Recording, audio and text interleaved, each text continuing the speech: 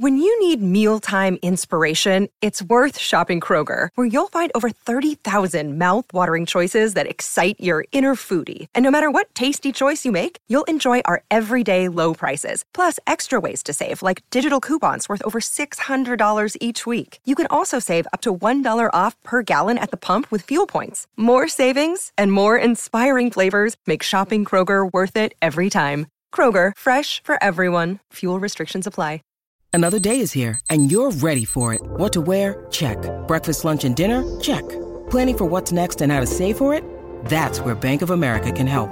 For your financial to-dos, Bank of America has experts ready to help get you closer to your goals.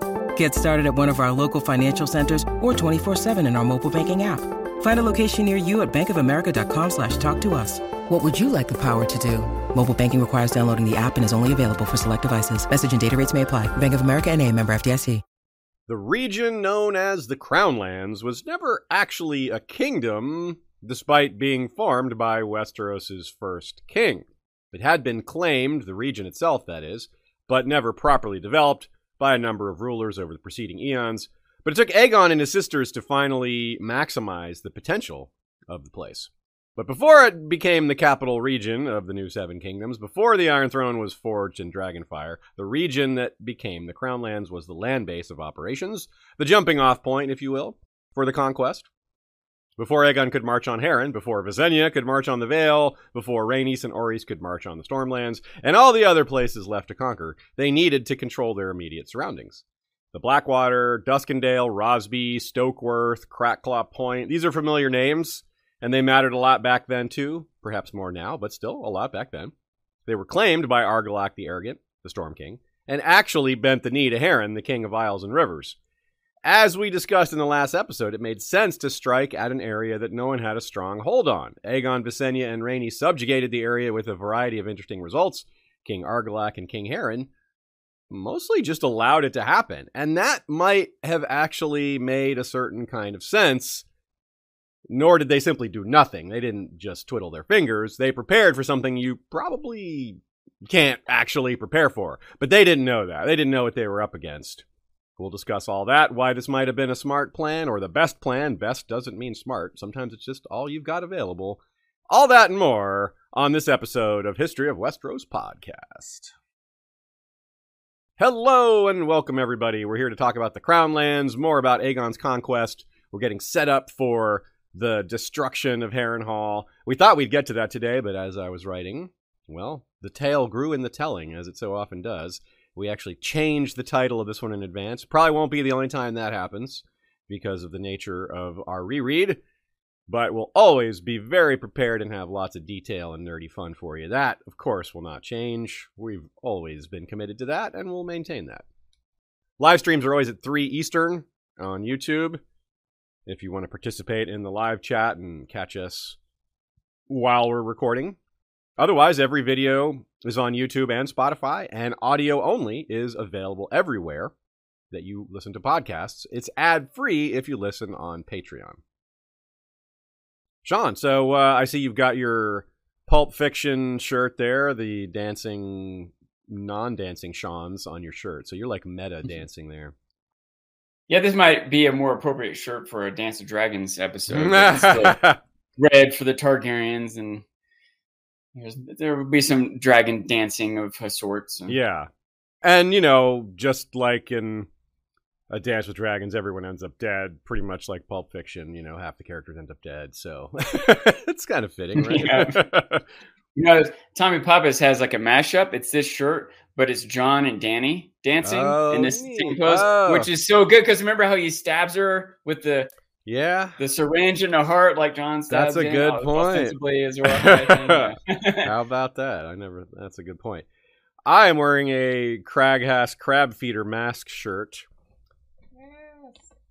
in honor of my upcoming DragonCon costumes. Next week we won't have a new episode. We'll play an older one. And Shay and I will be at DragonCon. And why don't we take 2 seconds here to talk about what we're going to dress as? Because most years of DragonCon, I have not done more than one costume. A lot of years I didn't do any costumes. This year I've got 4. Yay! So it's a huge change from from my normal. I'm doing Alan as in Alan from Barbie, which has nothing to do with Song of Ice and Fire. But the others Alan. are He's related. I'm doing 2 versions of Crab Feeder. I'm doing the upscale Crab Feeder, which I have a suit for. I did that at Ice and Fire Con, so it's pretty much the same one. I'm going to have a Blackfire tattoo and a few other things, some rings, and just look fancy, like wearing a suit with the mask. Then I'm going to actually do the regular Crab Feeder with the sores, the grayscale. Shay is helping me do that. Well, she's doing it. I'm not. I'm just while other people put it on me. I can't really do it. And the mask and latex. It's pretty cool. Yeah, it looks really neat. We posted some on Instagram to see what it looked like, and yeah, it's going to look gnarly in a good way. I saw those posts, but I wasn't sure what it was for. Now it all makes sense. Yeah, it's for Crab Feeder. Yeah, I was using liquid latex and body paint, face paint, all that and paper towels. Yeah, paper it towels makes it look really to add texture. The rough texture. Yeah, add stuff and you like wrinkle. Anyways, it's really fun, but it'll take a while. Yeah, and then last but not least, I'm doing Better Call Drogo. Yes, we have which I have done before, but it was like 10 years ago. So this was a little different than the first version. Similar though. I fully support that. You can see my Better Call Saul poster behind me here. Instead of the belt, the like studded belt that he's got, I'm gonna have a bunch of neckties tied around my waist instead to make a sash. So that's the concession to office attire, but we'll have the blue stripes on a suit jacket. Yeah, and a Shaya. Yeah, well, first I'll say my shirt, since we all started saying our shirts. I'm wearing a Peep Show shirt, which is one of my favorite shows, the British show, and it says, I'm not sick, but I'm not well. But anyway, so I have that shirt on. For DragonCon itself, I have a lot of costumes. First, Thursday night, I'm doing a half version of Poison Ivy.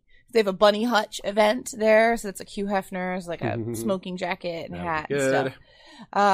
Then I'm wearing my Expanse jumpsuit on Friday, Sam Rosenberg, and then changing out of that into an emo night outfit because my friend is doing an emo night party. So I'm doing Severa from the game Fire Emblem, and I designed like band t-shirts for that. And then Saturday I'm doing the character Yunaka, also from Fire Emblem, for the Nintendo shoot. And then gonna do Rainbow Barbie. So that's like the cowgirl Barbie fit from the movie, but with like rainbow accents. And then Sunday, I'm doing a rainbow variant of Spider-Gwen from, Into the Spider-Verse, Across the Spider-Verse and all that, but custom printed with rainbow accents, and that's going to be really cool. The Spider-Gwen looks really good. It looks so much like the actual Spider-Gwen. It's amazing. Yeah, I'm very, very excited about that. We wear a Spidey suit. And also we'll be going to the Game of Thrones shoot on Saturday and the World of Ice and Fire shoot on Friday. So lots of photos. Yeah, so if you're going to DragonCon and you want to find a place to find us, go to those shoots and we'll be walking around mingling and you can say hi. I'm going to get lots of photos and video content for social media with all the cosplay that I see. Yeah, so it should be great. Look out for some of that stuff next week. I lost track of shit. Was that 6? Yeah, I think it's 6. I think it's 6 different things I remember counting. 1, 2, maybe 5 different things, actually. Yeah. You had to step it up a little if Aziz is doing 4. Yeah. You can't let me catch up. Yeah. Well, shout out to our good friend Nina. Her notes are all over this episode, as they so often are. The latest post on her blog, which is goodqueenalley.tumblr.com. That's 1 L in alley. And the latest post is on Dana and Baelor the Blessed and Dana the Defiant. Why were they set to be married? What caused that arrangement to happen? It's a little unusual when you look at it because Baelor wasn't the firstborn son, and Dana was, from a different branch, and it kind of made sense to do things differently. Anyway, let Nina explain it better than I would. She really likes responding to this particular type of question, which is about A Song of Ice and Fire marriages and why and what it meant and the fallout or upside to all those things. So it's a very detailed post. I enjoyed reading it, and I suspect you will too. So check it out. I want to give a shout out to Lady Ray. One of our listeners made a point in the chat. We talked a lot about the idea that there's probably more behind Aegon's plan than is known or revealed. It's probably more than just, I have dragons, I'm taking over, right? We talked a lot about like the the sort of plotting he would have had to do to think about how the different leaders would react to his attack. What he wants the state of the Westeros to be after he takes over. The idea of how taking down Harren first makes it so the other dominoes will probably fall to him. Mm-hmm. Well, she pointed out that some of this other planning, I feel pretty confident certainly happened. He had a master plan. It wasn't just, I guess today's the day I'll take my dragons. And he probably was planning for a long time, timed things just right. I had some chess pieces, moves in advance, plotted out how it was going to go. And she suggested that even if some of those plans might have been more known or even public or could have been spied on or guessed at or whatever, that no one was paying attention to him. They didn't consider him a real threat. And so no one was writing this down, right? There were no maesters taking note, right? Until after he's there with dragons beating Harren, then everyone's like, oh, all right, we need to keep record of this for history. But there probably would have been, if they had been keeping record all along, better evidence of how well he had this all planned out. I'm not sure I agree with that. I think it's just that the sources were probably not maintained or not lost, or that George didn't write them, is obviously the main thing. But we don't have to. We can ignore the real world explanation, because the maesters do record almost everything. Like, that's part of what they do. We know that. Some of them are absurd about it. Like, we have that example of the maester on the wall that recorded every time the Lord Commander woke up and used the bathroom and was just like extremely, I think that maybe these notes weren't taken. Maybe Aegon didn't want them written down. There's other explanations. I think it's worth exploring. I'm not sure it's simply that the maester didn't think it was noteworthy, though. I'm skeptical that they would decide not to write down something as important as this if they're writing down things like when people go to the bathroom. Well, they may have also not had access to what he's plotting. No, he had a maester. So, oh, did he? Oh, yeah, really? all the lords of Westeros have maesters. Yeah, always. Yeah, that's not a new thing. Every lord it's kind of like a sign of your status. If you're a high enough ranked lord to get a maester, well, you're a high enough ranked lord. But yeah, Aegon, of course, was. Yeah, they had maesters for sure. Do we know his name? Were they sent? There would have been lots of maesters. Well, yeah, all maesters come from the Citadel, so yes, it would have come from there. But no, we don't know their names. Like, I wonder if the Citadel chose someone and said, "Hey, you go check out this Aegon guy," or if Aegon said, "Hey, Citadel, give me a maester now." I wonder what the. Yeah, absolutely. Yeah, I would wonder about that too. You'd think that they might choose carefully because it's an unusual situation, and I don't know if. And there would have been several because obviously there's 100 years of Targaryens before. Yeah. So there would have been probably a maester for Aenar the Exile, but maybe not. Maybe there would have been a point at which that started, and it may not have started right away. But I assume by the time Aegon, it would have. Because Aegon had a maester with him. For example, Aegon has a maester with him when he treats with Harren. It even says both had maesters, so we have the exact words written, So, yeah, but either way, my opinion aside, it is a super interesting topic. Like, what other things would they observe, and would Aegon have kept... Yeah, he might not have trusted the maesters. Like, the system is new to him. Like, a lot of Westerosi lords are used to having maesters around, but this might not be something they're used to, and they might be skeptical of, like, well, is he telling the Citadel? Like, I don't know. Maybe we don't want him to know some of these things, so... The maester wasn't in the inner circle. Yeah, do they trust him or not? Who's he sending letters to? So, yeah, great question, Lady Ray. Great point. Great discussion tidbit there. Throughout the episode, we'll encounter topics that we've done full episodes on, and we'll point them out as we go along and at the end. So you can check those out if you want to stay immersed in Westeros and the wonderful world of A Song of Ice and Fire. That list is at the end, along with this answer to the trivia question. In Fire and Blood, we meet the Muppet Tullys. But way back in A Game of Thrones, George R. R. Martin gave us the Three Stooges. They were men-at-arms for what house?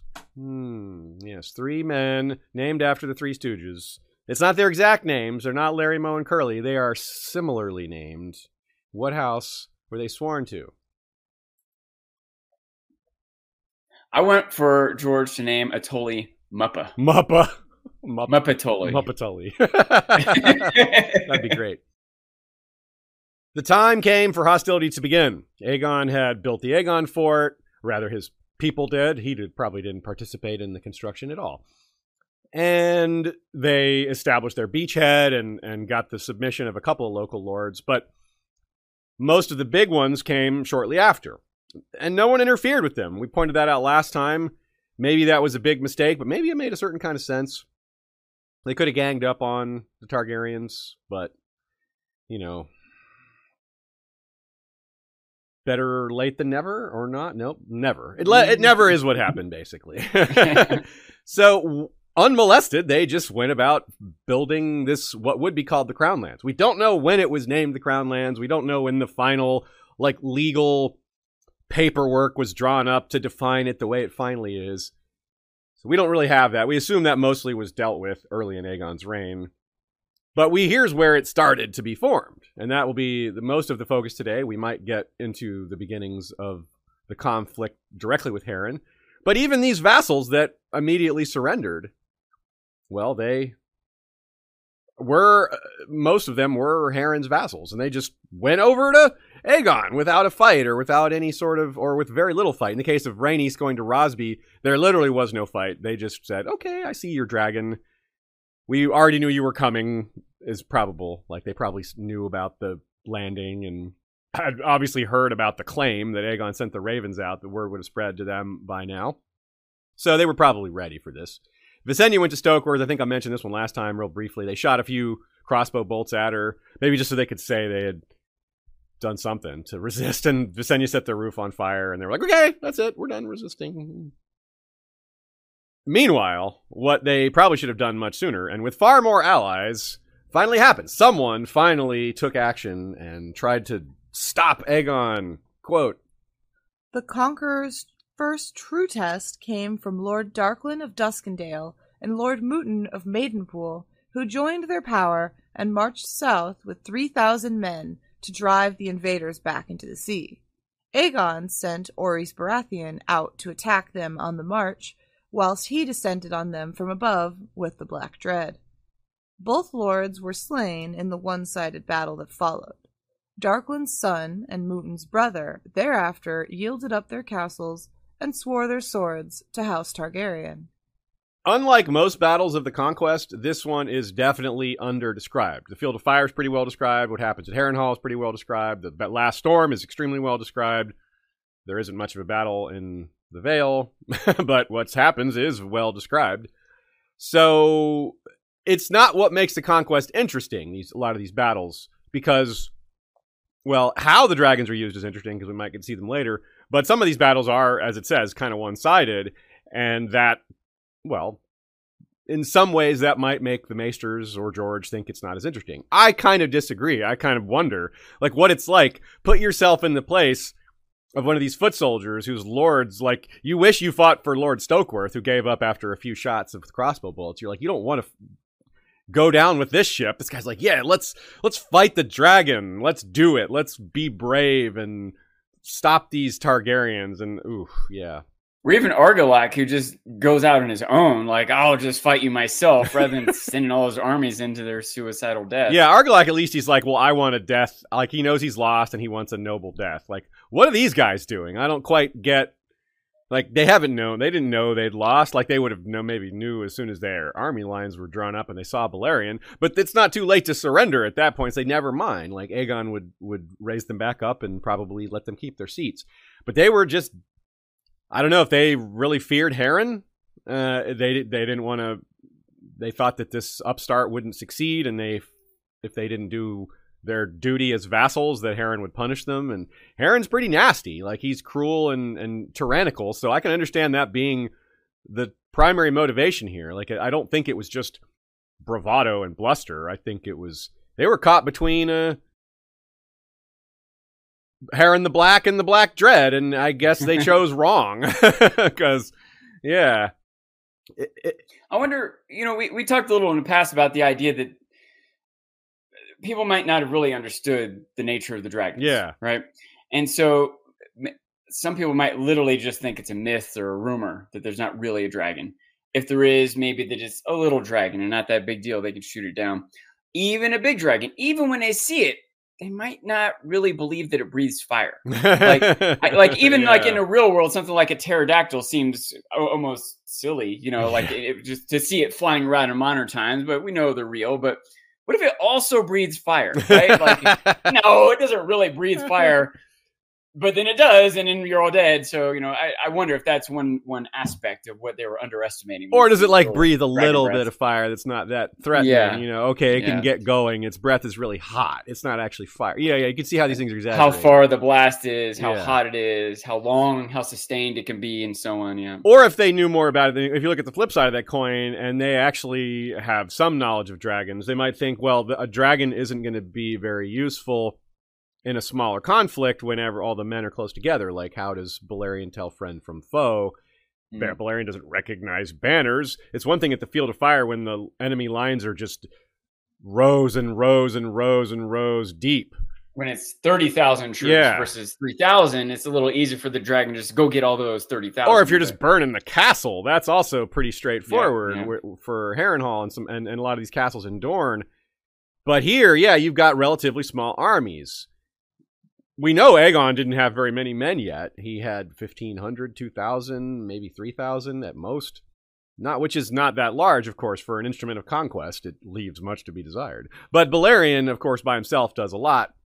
So if we're imagining it, imagine being a foot soldier. So even if the lords know a lot about the dragons, or regardless of their knowledge of the dragons, the foot soldiers probably know jack.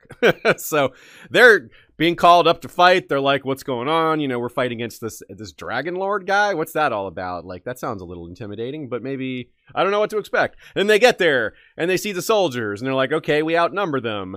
We're doing good. And then all of a sudden this shadow passes over. Maybe it comes behind them and it goes straight for the lord on his horse sitting behind, on a hill. Or maybe it lands and does battle on the ground like Meraxes does at the last storm. I don't know, but those men were brave if they didn't run away immediately. And this is the only time Aegon and Orys fought together in the same battle that we know of. There may have been some smaller skirmish that was so small that it didn't even bear mention. But as far as we know, this is the only time they fought together. They trained together as boys, so it might have been kind of a neat little moment afterwards. Like, that's what we trained for. We actually did it for real this time. So it would have been a testing ground, though, for as much as the army was effective, as much as we knew Balerion would be effective, as much as Aegon and his sisters knew that. They still didn't know exactly how. They hadn't, until you actually do it, you don't know exactly how it's going to go. Sure, they knew they had the advantage, but seeing Balerion in the midst of all these troops, or whatever it was he did, it would have been the first time that Aegon led troops of his own in Westeros. He had seen what Balerion could do in the war against Volantis during the Century of Blood. Although, as far as we know, that was just burning ships. I don't know if he had any conflicts on land. So maybe not. So maybe this was anew in a different way, that sense, too. So maybe the first time he took on infantry in any sort of sizable numbers, which is pretty significant. He would have learned from that. It would have affected his future plans, might have given him more confidence, or he might have just been so confident in the first place. He's like, yep, it's exactly what I expected. We won pretty easily. That's how it's going to continue to go. And the ball just keeps rolling with that supreme and well-deserved confidence, I suppose. Nina adds, this battle may have also represented potential drawbacks to draconic combat. Dragons are incredibly effective at wiping out large swaths of enemies, but with Aegon's own troops under Orys on the ground, he may have burned some of his own men. Balerion his tail may have hit some of his own people. This may have been part of the test. This may have been why it wasn't written about that much. Maybe Aegon didn't want it written about that he actually killed some of his own men while first learning how to use Balerion in ground combat. That would be a thing to kind of keep on the down low. That's not exactly going to bring men to your side. That's still an issue in modern warfare. That's friendly still fire. Friendly fire. Like, and a lot of times you think of that as, literally fire in this case. Yeah. Sometimes it's like one soldier with his rifle is shooting down range, and there's other allies also down range, and he can't see or distinguish good or bad or whatever. But more often than not, it comes from like artillery and aircraft, stuff like that, just blowing up a whole area that there were troops in.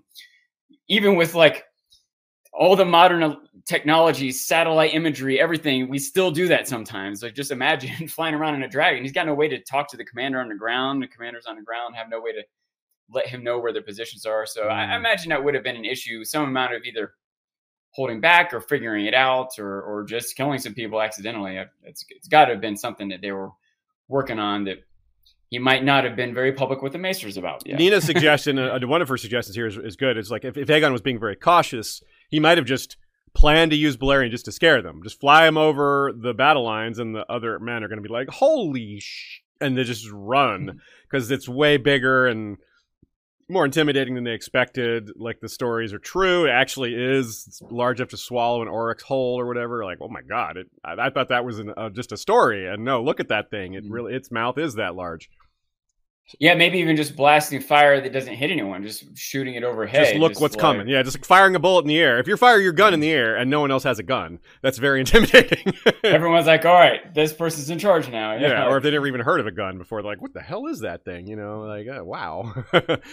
So this is more like a large, aircraft platform with a huge gun mounted on it rather than just a gun. So heavily armored flying machine. Yeah, just unbelievable. So it will have been really interesting for them to make use of what they learned in this first incursion. It's almost like a good for them to have like a smaller testing battle before they get to some real ones. Another thing they could have just done is say, Balerion could just fly right over the battle and keep going. And they're like, the implication being, I could just go burn your town right now. You marched out of Maidenpool, you marched out of Duskendale, or not Duskendale. Wait, was it Duskendale? Yeah, Duskendale and Maidenpool. And just fly right over them and go, yeah, I could just go burn your town right now, and there's nothing you could do about it. That's just how much of an edge we have. That might be enough to be like, we've made a huge mistake. Yeah. So the Targaryen allied troops might not have seen the dragons in action yet either until now. Nina suggests maybe some of them were veterans of Aegon's service in the Century of Blood, but if it was just him flying Balerion over there and burning ships, then he might not have had any of his foot soldiers may have participated at all. So it's entirely possible that this was the first time there, and that would have given them confidence. Unless, of course, there were some friendly casualties, then they'd be a little wary. But overall, they'd be like, sure is good to be on this side. Wow, that thing, we can't lose. That would give his men a lot of their first time seeing it in action. They'd be like, yeah. Because even if there were some veterans that had seen Balerion in action in the Century of Blood, the vast majority of them would not have. That would be, these would be new recruits, or, yeah, he wasn't shipping lots of men over to Essos during that, as far as we know. Now, there's no mention of captured swords yet. The Iron Throne, as we know, he started capturing swords, making them turn them over, or just pulling them off the battlefield, shipping them back to King's Landing, or what's becoming King's Landing, and starting to melt them down for the throne. There's no mention of that yet, so he probably didn't have the idea yet. There were certainly enough swords to at least get started here, but it's not mentioned yet. It looks like the first mention of that is after Harrenhal, so it looks like that's when it began. So maybe Aegon had that idea then. It's always interesting to wonder if the Iron Throne figures in the dreams at all. Like, he knows that his line has to be on the throne. It's not him, it's his line. And so does the throne loom large in those dreams as like a symbol of that rule being in place? Or maybe he just knew he needed some large symbol to... Anyway, it's the throne. If you dreamt of that throne, that would be like, whoa, that was quite a dream I just had. And if you kept having it, and like, yeah, I'm going to do that. It might seem kind of abstract in a dream too. Like, you might not fully understand what it is until after a battle you see a bunch of swords melted and fused together. And then you're like, oh, that's what was in my dream. Yeah. Nina also suggests he didn't know, Aegon, that is, that he hadn't yet even decided about King's Landing. That's entirely possible. So let alone having a throne, where is it going to be? At this point, some people, maybe even him, was thinking Duskendale. Why not just start out in Duskendale? It's a prosperous port city, more properly a town, I suppose, but a prosperous spot near where King's Landing eventually goes. So it could have been a consideration. And I don't know, you wonder what the Darklands at that time were thinking, like, no, don't take our town over for your new capital. This is ours, Why not build down there? Maybe they suggested that, like, a city by the mouth of the Blackwater would look great, y'all. Why don't you build that? Yeah, because Duskendale is very significant, the largest trading port in the area. You have to go north to Gulltown to find, a bigger trading spot. And at this point, that's pretty far away. And manpower and wealth-wise as well.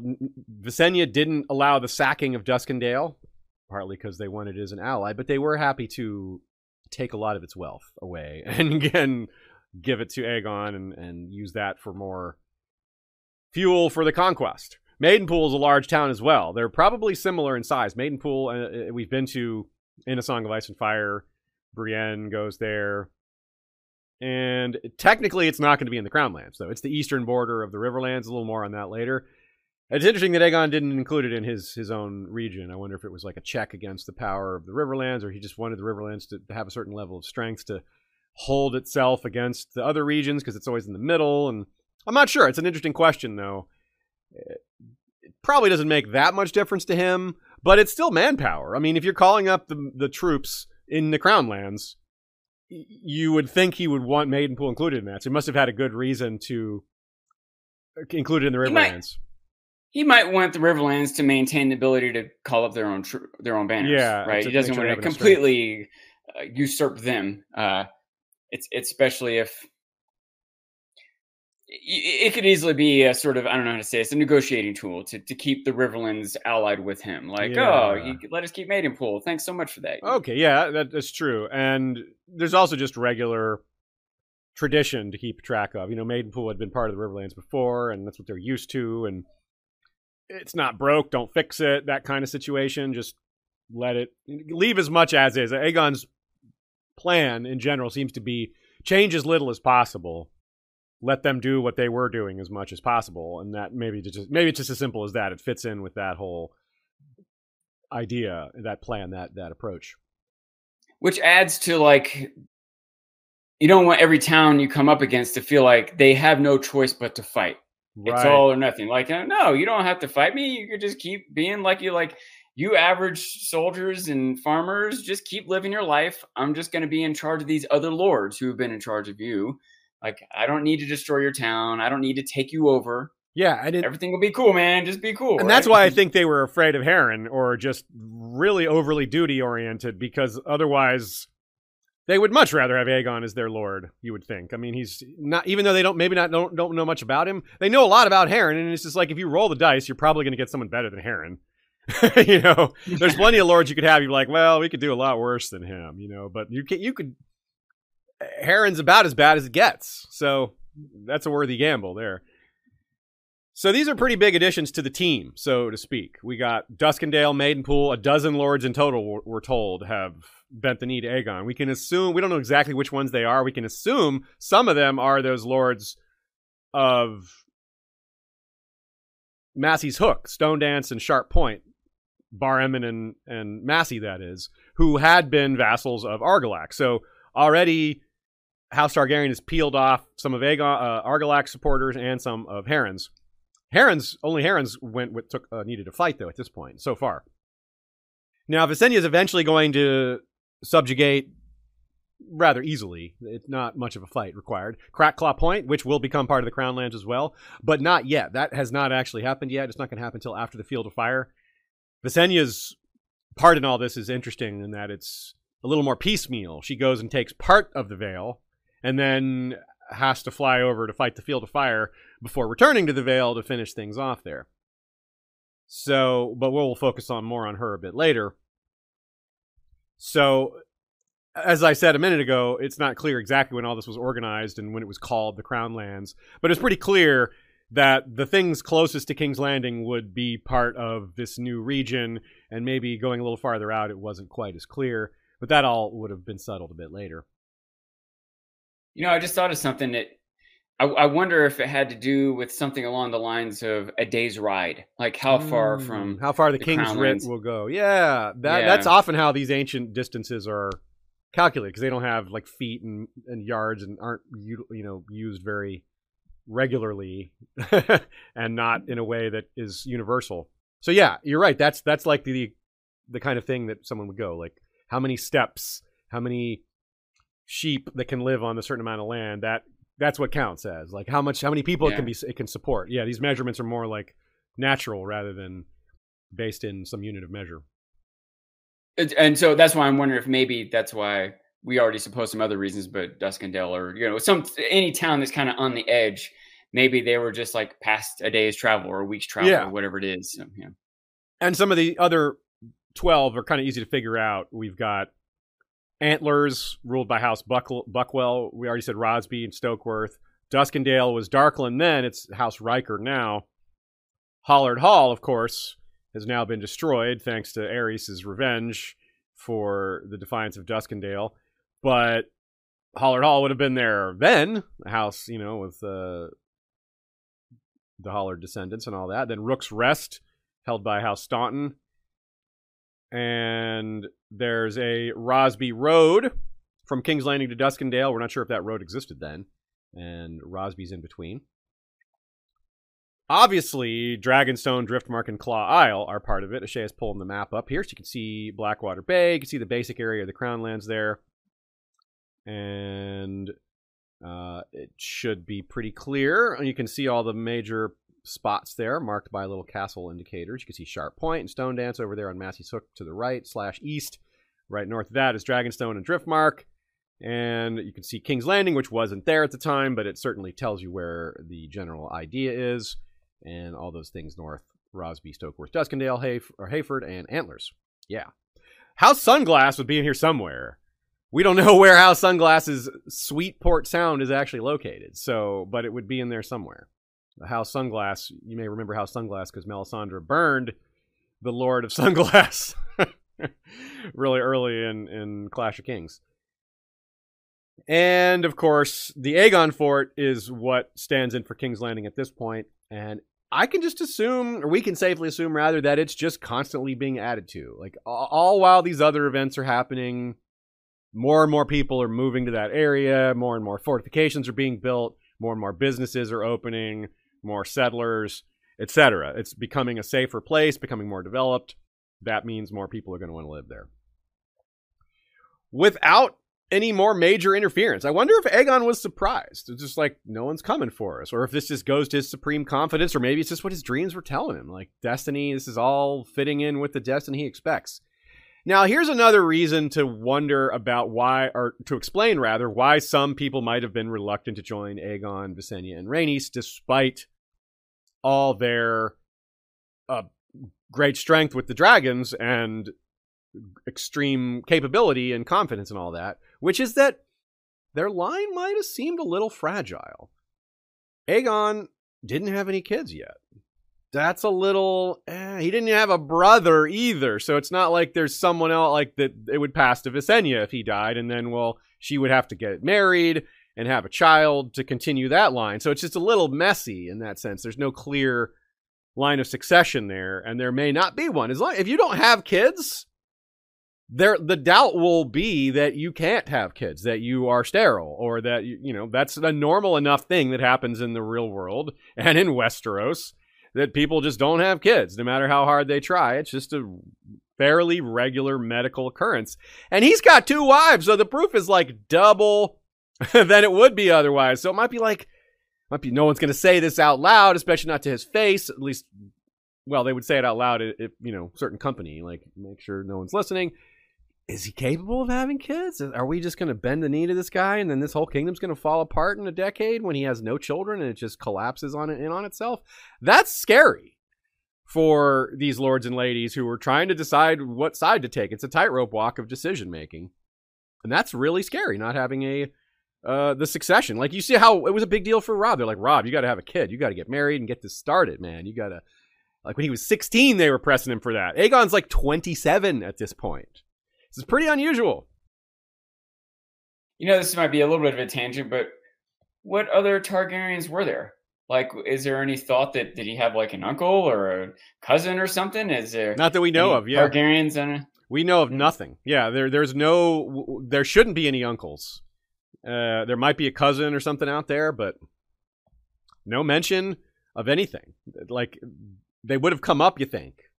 His mom's alive, maybe, but she was a Velaryon, not a Targaryen anyway, so she wouldn't exactly... I mean, she's relevant, but not to this particular question. And she might not have been alive. So even that's just kind of like I don't know. So there's a lot of unknowns here, which, if there were no other cousins, and we're pretty sure that's the only thing there could be, I think, is a cousin, because there's definitely no brother or uncle. Probably no, and there may have been an aunt, but I don't even know about that. And so that's about it. There's just cousins, the only possibility. And that doesn't seem to be the case. Like if there was a cousin, why didn't they have a dragon? Why didn't, it just seems like they just didn't exist. It seems like there's too many. It's unlike a lot of other family members. Like it's pretty easy to find another Baratheon or another Lannister, especially Lannister, really, or Gardner, But an extra Targaryen in this era is kind of hard to conceal between the lines. It's like, well, no, this would have been talked about. Why weren't they part of the conquest? Why didn't they have a dragon? If they didn't have a dragon, well, why not? Like, what's the reason there? So there's all these open questions. So I feel pretty strongly that it's not just a case of it not being recorded. It's just the fact that it's not recorded does seem to tell us that it just didn't exist. I don't know if there's room for it. It's a clue in its own that it's not mentioned, that I don't know if I hope I'm not jumping too far ahead, but Nina talks a little bit about the symbolicness of the crown itself. Yeah, we can talk about that. So This is what happens here. Let me set that up briefly. The coronation comes. We mentioned it before when he has his first coronation, but this is when it actually happens. After these first 12 lords or so surrender, they have a little ceremony. Presumably those lords are present, and Visenya says those words that we discussed last time, noting the lack of the phrase House Targaryen and all that interesting stuff.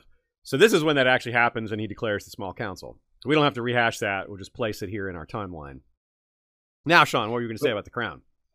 Well, even that is worth... I'm glad you brought it up, because it is kind of in line with what Nina's saying here. I'm not necessarily going to full detail. I don't mind if you want to. But just the idea that this question of how the line might succeed, he might be usurping that by not talking about House Targaryen, and by this being a conqueror's crown. Like, look, I'm just going to beat you militarily. Like, we can figure out succession later. That doesn't matter. That's not a factor. I'm going to rule this continent. It fits with his boss presentation, doesn't it? That we were saying before. Yeah. Just project extreme confidence, and yes, no, I'm ahead of you. I'm in front of you. You don't have to worry about those things. That's for me to worry about. Yeah. Whether I can have kids or not, I'll just name someone to be my successor. My sister will do it. Maybe I'll have a kid, maybe I won't. None of that matters. I have an army. I have these dragons. I'm gonna take Heron down, and you're going to realize that you're next and that you're thankful that I took Heron down. And this is just happening. You just don't see it yet, but this is happening. And details like that shouldn't matter to you. I like it. This dragon detail is what should matter to you. It does really fit with his attitude towards a lot of these things. I like that a lot. And it might have been why he took this approach, because he knew that might be an issue. The idea that people might question the succession. So he just needs to not let that be an issue, right? Like, our family isn't taking over. I'm taking over. Right? Yes. He will decide who the successor is. It may or may not be someone from his family. And that might be why this might be why that was partly phrased that way, because he didn't have a successor yet. So saying House Targaryen is in charge now might be a corner he didn't want to paint himself into, because he might have been worried he couldn't have kids, which is, I don't know how to square that with the dreams and saying his family has to be in charge. Like, well, how is that going to work out then if they're not? I don't know. Maybe, again, there's his sisters that could have children with somebody else. So it's not like he's the last bloodline. He's the last man of House Targaryen at that point. But yeah, there's still other possibilities. The crown being so simple is interesting. And it's kind of funny in a sense, like the irony of the Iron Throne being that a king shouldn't sit easily.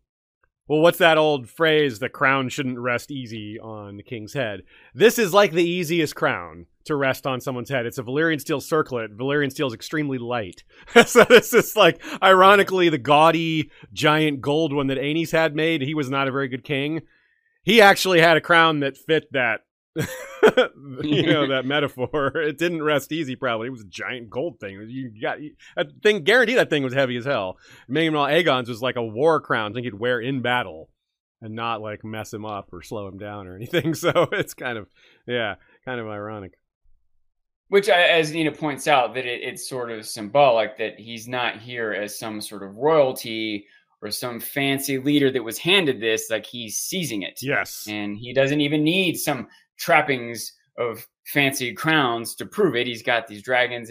And furthermore, she points out that the crown itself is made from Valyrian steel, which is probably more rare than gold. Yeah. And usually used to make a sword. And he's just wearing it like a crown. Like, it just kind of shows, it's sort of like, however he means it to be or not, it's just sort of an indication of how far ahead he is in resources and power and everything than everyone else. So he doesn't need to show it off, even though he kind of is showing it off, you know? Yeah, that's a great point about using a material best or perhaps more ideally suited for weapons. And he's like, no, I'm going to wear this on my head as a symbol of power instead. Even if it got enough weapons. Yeah, even if it isn't necessarily that much, because I'm guessing it didn't take a lot of Valyrian steel. But still, the stuff is wildly expensive and rare. And it had the rubies in it to give it a little bit of extra, weight, both metaphorically and literally. Maybe it would fly right off with need a little bit of weight, or it'll just, oh no, it fell right off the dragon. Like, where did that go? You need to bolt that thing think on. About the wind up there when you're flying a dragon. Yeah, you need to fasten that thing onto his helmet so don't let a chin strap. Crown chin strap. Don't take any chances there.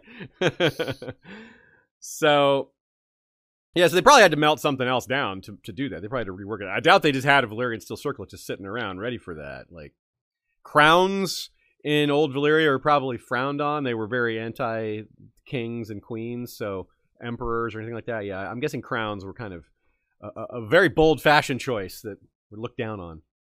What's the line between crown and circlet and tiara and like diadem? That's exactly the sort of fashion limits that the Valyrians would be testing amongst each other. Like, well, can I get away with this thing? Is that a tiara or a crown? Or I remember that scene in Rome season 1 where he's Caesar, who's played by Ciarán Hinds. I always forget how to say that name. Ciarán Hinds, and he's obviously Mance Rayder, and he's dressing for his triumph, which is his great celebration after conquering Gaul. So it's this huge state-sponsored event that if you slay enough enemies, you get to do this, and it's a huge deal. Like, all the most ambitious men in Rome always wanted one of these, and he's sitting there choosing his garments for it, and he's like his slaves and attendants are like, "What about this one?" He's like, "It's a deep red." He's like, it's a little too purple, because purple's the imperial color. He's like, no, I don't want to come off like I'm trying to be an emperor here. So he's choosing his garment. Yeah, yet. He's like, no, that comes, give me a few more years, give me another year before I do that. But it goes to show that, like, these higher ranking people, like the way they dress and what that projects, it sends a message, and they're very careful at curtailing that message and making sure it's the message they want to send, and not like, oh, I'm trying to conquer you. Or it is, I'm trying to conquer you. I mean, that depending on the scenario. Caesar was not trying to say that, even though he was trying to do it. Whereas Aegon seems like he's pretty clearly just, I'm going to conquer you. I'm in your face. I'm going to, like Sean said, there's no hemming and hawing here. It's all, I'm going to dominate you. These other factors don't matter. As to the no children thing, another factor in there that refers to something we talked about before, that's part of why he got those third wife offers too.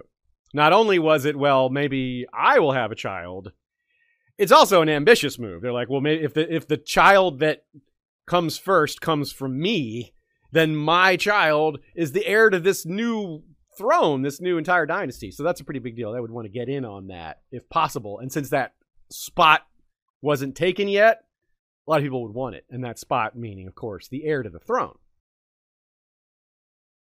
Once again, I'll say we'll return to the topics of Aegon, Rhaenys, Visenya, and their stories individually and combined, but we'll stay focused on the conquest for now.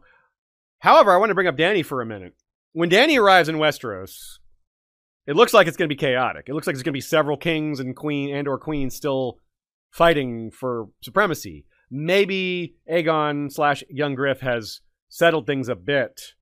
Maybe he's solidified things a bit, started making some progress there, but I seriously doubt that the Lannisters will be completely defeated, that the Reach will be just copacetic with whatever's happening, let alone Dorne, whatever's happening there. Dorne, they may have their marriage to him, which might upset the Reach, or vice versa, something could happen.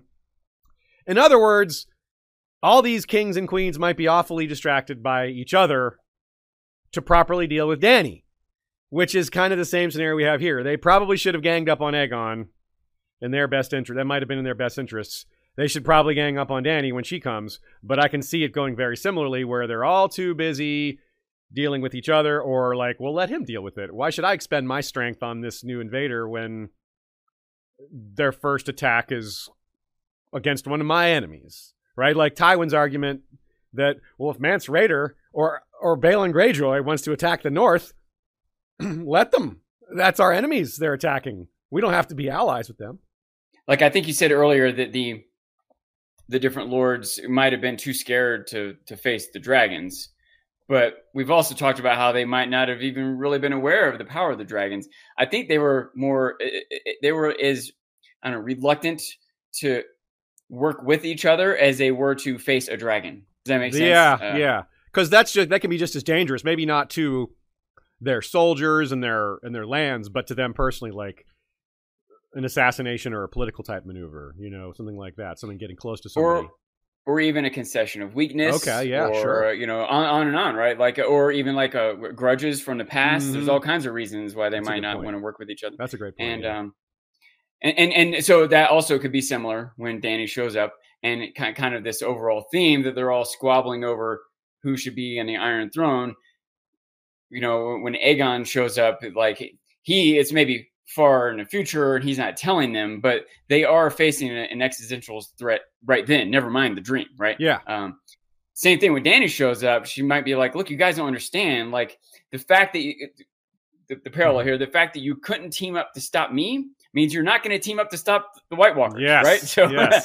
that's sort of why she needs to, or why Aegon needs to be, because the fact that they aren't able to work together well enough to stop them is an indication that they couldn't work well enough together to stop any even bigger threats. Yeah. Now with Dorne, that's certainly an interesting point, and with the North as well, because these are the kingdoms on the extremities. They're the ones that have the most ability to sit back and wait and see what happens. If Aegon starts to do well, they can be like, oh yeah, we'll surrender to you now without having expended anything, just waiting to see how it goes. Dorne and the North both have that option. Luxury. And that seems to be sort of what happened. Let's look in the North, though, to see, focus on there for a minute. Even in the North, King Torrhen Stark of Winterfell sat with his lord's bannermen and counselors late into the night, discussing what was to be done about this would-be conqueror. The whole realm waited anxiously to see where Aegon would move next. Within days of his coronation, Aegon's armies were on the march again. Mm-hmm. So only days, so he moved pretty quickly there. He defeats the local lords, gets Maidenpool, Duskendale, all those places we named, sort of sorts out the Crownlands, and then apparently has his coronation. Within days of that, he's on the march again. So probably in that short time, they were probably organizing the armies into groups. They were deciding where they would go. They probably had decided there would be 3 thrusts at first, which we'll get to in a minute, and a certain amount of troops left behind to defend the new Aegon fort and to see to logistics like sending food out to the armies and gathering taxes to pay for everything. There must have been a lot of other conversations. As it says here, the whole realm waited anxiously. They didn't just wait, they talked about it, I'm sure, and that would have been happening in tavern to the largest long hall and fanciest, rooms. I can't think of a good word. So just rooms around the kingdom. Imagine the puppet shows. We've always seen that as a way to sort of gauge the common folks' attitude towards the nobility in a certain time. Like what sort of scandals are they mocking? Which royals and lords are they praising or making fun of or gossiping about? What have you? The puppet shows would have a lot of material to work with in a time like this. They might actually be able to make fun of Heron because they could get away with that. I'm sure the farther south you go, the more you can make fun of Heron. Jesters too could mock their lords for being afraid of the dragons or whatever. These different fools, and they're allowed to make fun of powerful people. They would have a lot of that going on. It makes me wonder about the spy game in general in this era in the conquest. Like, it feels like more of the spy game came when Westeros was at peace. There's more spying in times of peace in some ways because the things you're spying on are different. Like you're trying to learn secrets about your people who are ostensibly your allies. It's different when you're spying on people for pure military reasons, like trying to learn like where do they keep their money and who has the keys to the safe, or where does the general sleep and things like that. It's different than like who's sleeping with who, or there's just different things you would be spying on depending on whether it's peace or wartime. And with the lack of trust between so many kingdoms, you might not just have like ambassadors and people there that are just playing a double game of also a diplomat who's also a spy, which is a fairly common thing. And so I just wonder how it was played out. Like, what's the basis? What's the framework of spying in this era and intelligence games in general? I don't have a strong handle on it. I'd love to hear some ideas from y'all or theories or just general thoughts because, yeah, I don't know. Who was the Littlefinger of this era, if anyone? And what does a Littlefinger in this era do, given there isn't a central power structure to try to climb? Do you attach yourself to whoever you think is the strongest and just hope you've chosen well and do everything you can to make sure that actually works out? And then once you've ascended, then you start manipulating from within? Or when does it start? When do you start turning on, when do you start working for yourself? And yeah, it's a big question. My supposition is that Aegon probably did the most spying in this little moment, because there's not much reason for the North to be spying on Dorne. It's not much reason for Dorne to be spying on the Iron Islands, but Aegon needs to know about all of them. He's going to conquer the whole continent, and he's got dragons that can fly around and see where the troop bases are, see where the bridge crossings are, see what, et cetera, et cetera. So he has more motivation and more ability to do it. And it makes sense to me that other spies that would have been operating were probably more locally, right? They would have been like within a city or two cities, or maybe even a neighboring kingdom, but they're not spying all around the continent, where I think Aegon would have been. Is this perhaps against his attitude of straightforward dominance? Like if people whisper that he's got spies and doing this other stuff, would that undermine his, front-facing strength? Would they look at him as someone that won his kingdom by cunning rather than... If he's any good at spying, they don't know he has the spies. So right, yeah. Well said, very well said. So maybe he just can't do it too much. He can't. Yeah, he can't be. Maybe a little bit of a balance to strike there. No, if you do it effectively, then yeah, it's not a problem. And again, I think we've said a couple times it looks like he has this, straightforward, assertive, I'm more powerful tactic, but I think that comes from the moment he chose to make his play. I think there was a lot of planning and logistic and spying leading up to that enabled him to use this tactic. If he had done it at a different time or in a different order, it wouldn't have played out as well. So I think that it's maybe not. I think there was some spying behind it for sure. Okay, yeah, more of the spying of like, is the timing right? Is everybody distracted properly? What's their attitudes? Like, what will they do? Like getting a read on these leaders and their personalities to understand how they'll react, rather than like snooping on their planning sessions and hearing what they say. So yeah, I can see that. That works pretty well, and it could be the snooping stuff as well. I think that's a little bit less likely, but certainly not something we can discard, not remotely. So he did something that's a little unusual that you wouldn't necessarily see a lot of generals do, which is split your army into three, especially when you are already kind of small. Like you would think strength in numbers, 3 dragons together, like who's going to possibly stop that? On the other hand, who's going to stop 1 dragon in this era? Until they started getting an understanding of how to stop dragons, which they never really did during the conquest. The Dornish maybe did, but we'll call that separate. Hit them as hard as you can before they figure out what few options they even have. Before they start putting scorpions on every castle wall, take as many castles as you can, before they get to that point where they're like, okay, now we at least have something that might stop a dragon. At this point, they might not have anything at all.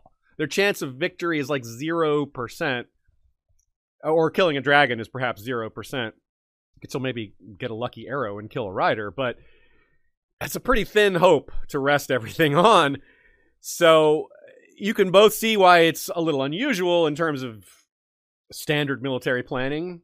Not necessarily that unusual, but it's not what you would usually see. So, but it also maybe keeps them safer in some ways. It doesn't put all your Aegons in one basket.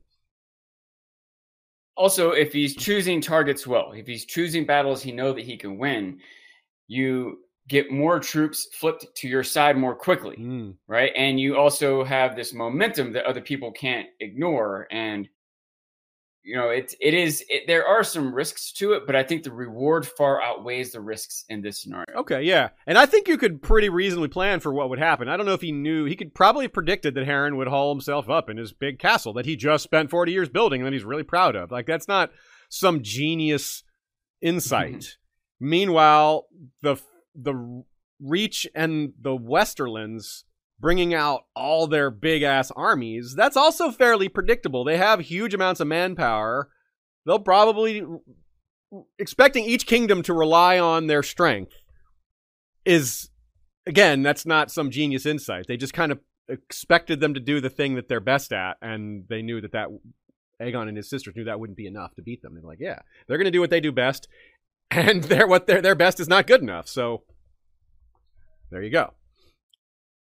Nina also writes, interestingly, that the level of trust here between Aegon and his sister wives, he could send them out, and I don't just mean, and she doesn't just mean trust like, are they going to turn on me and be traitors? But that is a little bit of a part of it. Mostly it's just like, are they capable enough to do this? Right. You trust their competence. Yes. Yeah. And the answer is clearly yes. There seems to be zero doubt. Like it seems like he had ultimate confidence in them, and presumably vice versa. That was something we talked about earlier too. The idea that this is a perfect storm of things had to come together for Aegon to make this conquest. Right?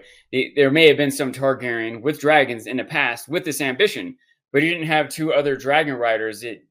Even if he did have, or she had two other dragon riders, didn't necessarily trust them to not turn on them or to manage it properly, or not just burn everything down. Or, you know, they had to have this big foe that people would be happy to get beaten in Harren. Had to have trusted people close to you with dragons to make the move. Had to have a certain ambition. Maybe you also have to have the dream to give you motivation, on and on. So you might have, you know, some powerful faction of lords might be like, hey, Rhaenys, you're second fiddle here. Maybe we'll make you queen over your brother and other sister. And that may have been, I don't think that was a motivation for Aegon to marry Rhaenys as well as Visenya, but it might have been an added bonus that it helps keep them even more as a unit, rather than creates the possibility of another branch forming. A branch that I didn't even think of the idea. Go to war with his, which ended up happening anyway. Rhaenys and Visenya's lines both went against each other anyway. So I didn't consider too that it might have been another thing he was thinking ahead, that there are going to be some lords that offer marriages to them. No, I'm marrying them. Yes, we're not having an alliance through marriage. We're having an alliance through submission. Yes. Don't even ask for my sister's hand. What an oops that would be. Like, he's got Visenya, his wife, they got the two big dragons, and then all of a sudden Rhaenys and Meraxes marries, I don't know, the Lord of Castle Rock, and they start, like in House of the Dragon, where they start building another dragon pit over there. All of a sudden the Lannisters, you get golden-haired, green-eyed Targaryens popping out, and it's like, well, we really screwed that up, didn't we? He's like, I really should have married my sister, my other sister too, But yeah, you could totally see that coming. Like, of course, we hear that Aegon was just like really into Rhaenys too, so that's probably even more important than anything else. But it doesn't have to be just one reason. He could have been like, well, this is why I'm going to marry you, and not just have, maybe he would have just kept her as a lover or something. I don't know. Who knows what the go back and forth between them on a personal level and how that went, especially with Visenya in the mix. And that's a thing too. Like, if Rhaenys and Aegon are the ones who are actually like really close in terms of intimacy, apparently Visenya didn't have a big problem with that, or if it wasn't that big of a problem for her, because that might have been an issue of like loyalty as well, maybe. But apparently nothing ever seems to happen with that. So, except for her, being willing to slice his face open to prove a point. So maybe there's a little of that anger in there that came out in that moment. By the way, you asked kind of rhetorically, like, who knows what went on between them? Like, Orys might know. The Maester of Dragonstone might know. That's a good point. George knows. Come on, George, right. Tell us. Some people know. Some servants that they kind of get ignored might have heard some things. So here's the next quote that tells us what the three groups of armies were headed off to do. The greater part of his host crossed the Blackwater Rush, making south for Storm's End under the command of Orys Baratheon. Queen Rhaenys accompanied him astride Meraxes of the golden eyes and silver scales. The Targaryen fleet, under Daemon Velaryon, left Blackwater Bay and turned north for Gulltown and the Vale. With them went Queen Visenya and Vhagar. The king himself marched northwest to the God's Eye and Harrenhal, the gargantuan fortress that was the pride and obsession of King Harren the Black. All three of the Targaryen thrusts faced fierce opposition. We'll focus on each of the thrusts individually, starting with Aegon's for a couple of reasons. It's the way we've been framing this. It makes sense for all we've set up this talk about him going to knock off the biggest bully first. So we don't actually know which of these things happened first, but I do think it probably did happen first because it was the closest target. Aegon, Harrenhal is closer to King's Landing, or the site that becomes King's Landing, than Storm's End is. Certainly closer than the Vale. So the Vale, I can feel pretty confidently the Vale was the last of these. But what order we do them in doesn't necessarily matter that much. Either way, we're going to do Aegon first. But for a couple of other things first, though, Meraxes just sounds so stunning as a dragon. Golden eyes and silver scales. Like, the black dread says a lot, but it's not. It's the size and menacing features, not the coloration. I mean, maybe being pitch black makes it a little more menacing. But golden eyes and silver scales, that just sounds beautiful. Just like wondrously amazing. A little bit like Sunfire, perhaps. Sunfire considered the most beautiful dragon of the dance era.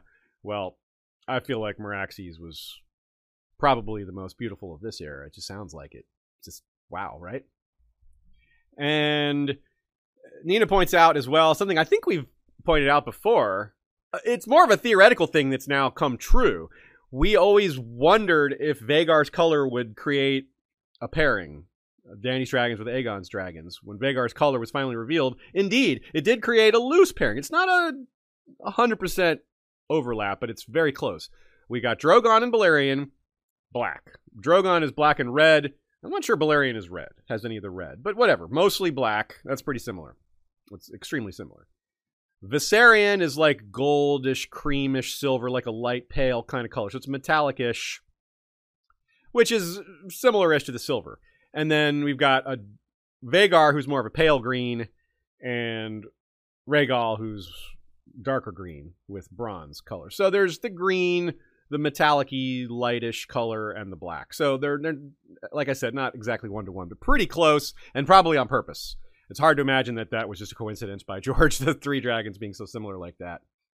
So what does that actually mean in terms of this parallel? Well, I guess it, apart from deepening the Dany Aegon parallels, well, what does it mean specifically? Well, I don't know. We'll have to see. Does it say anything about who the eventual riders will be?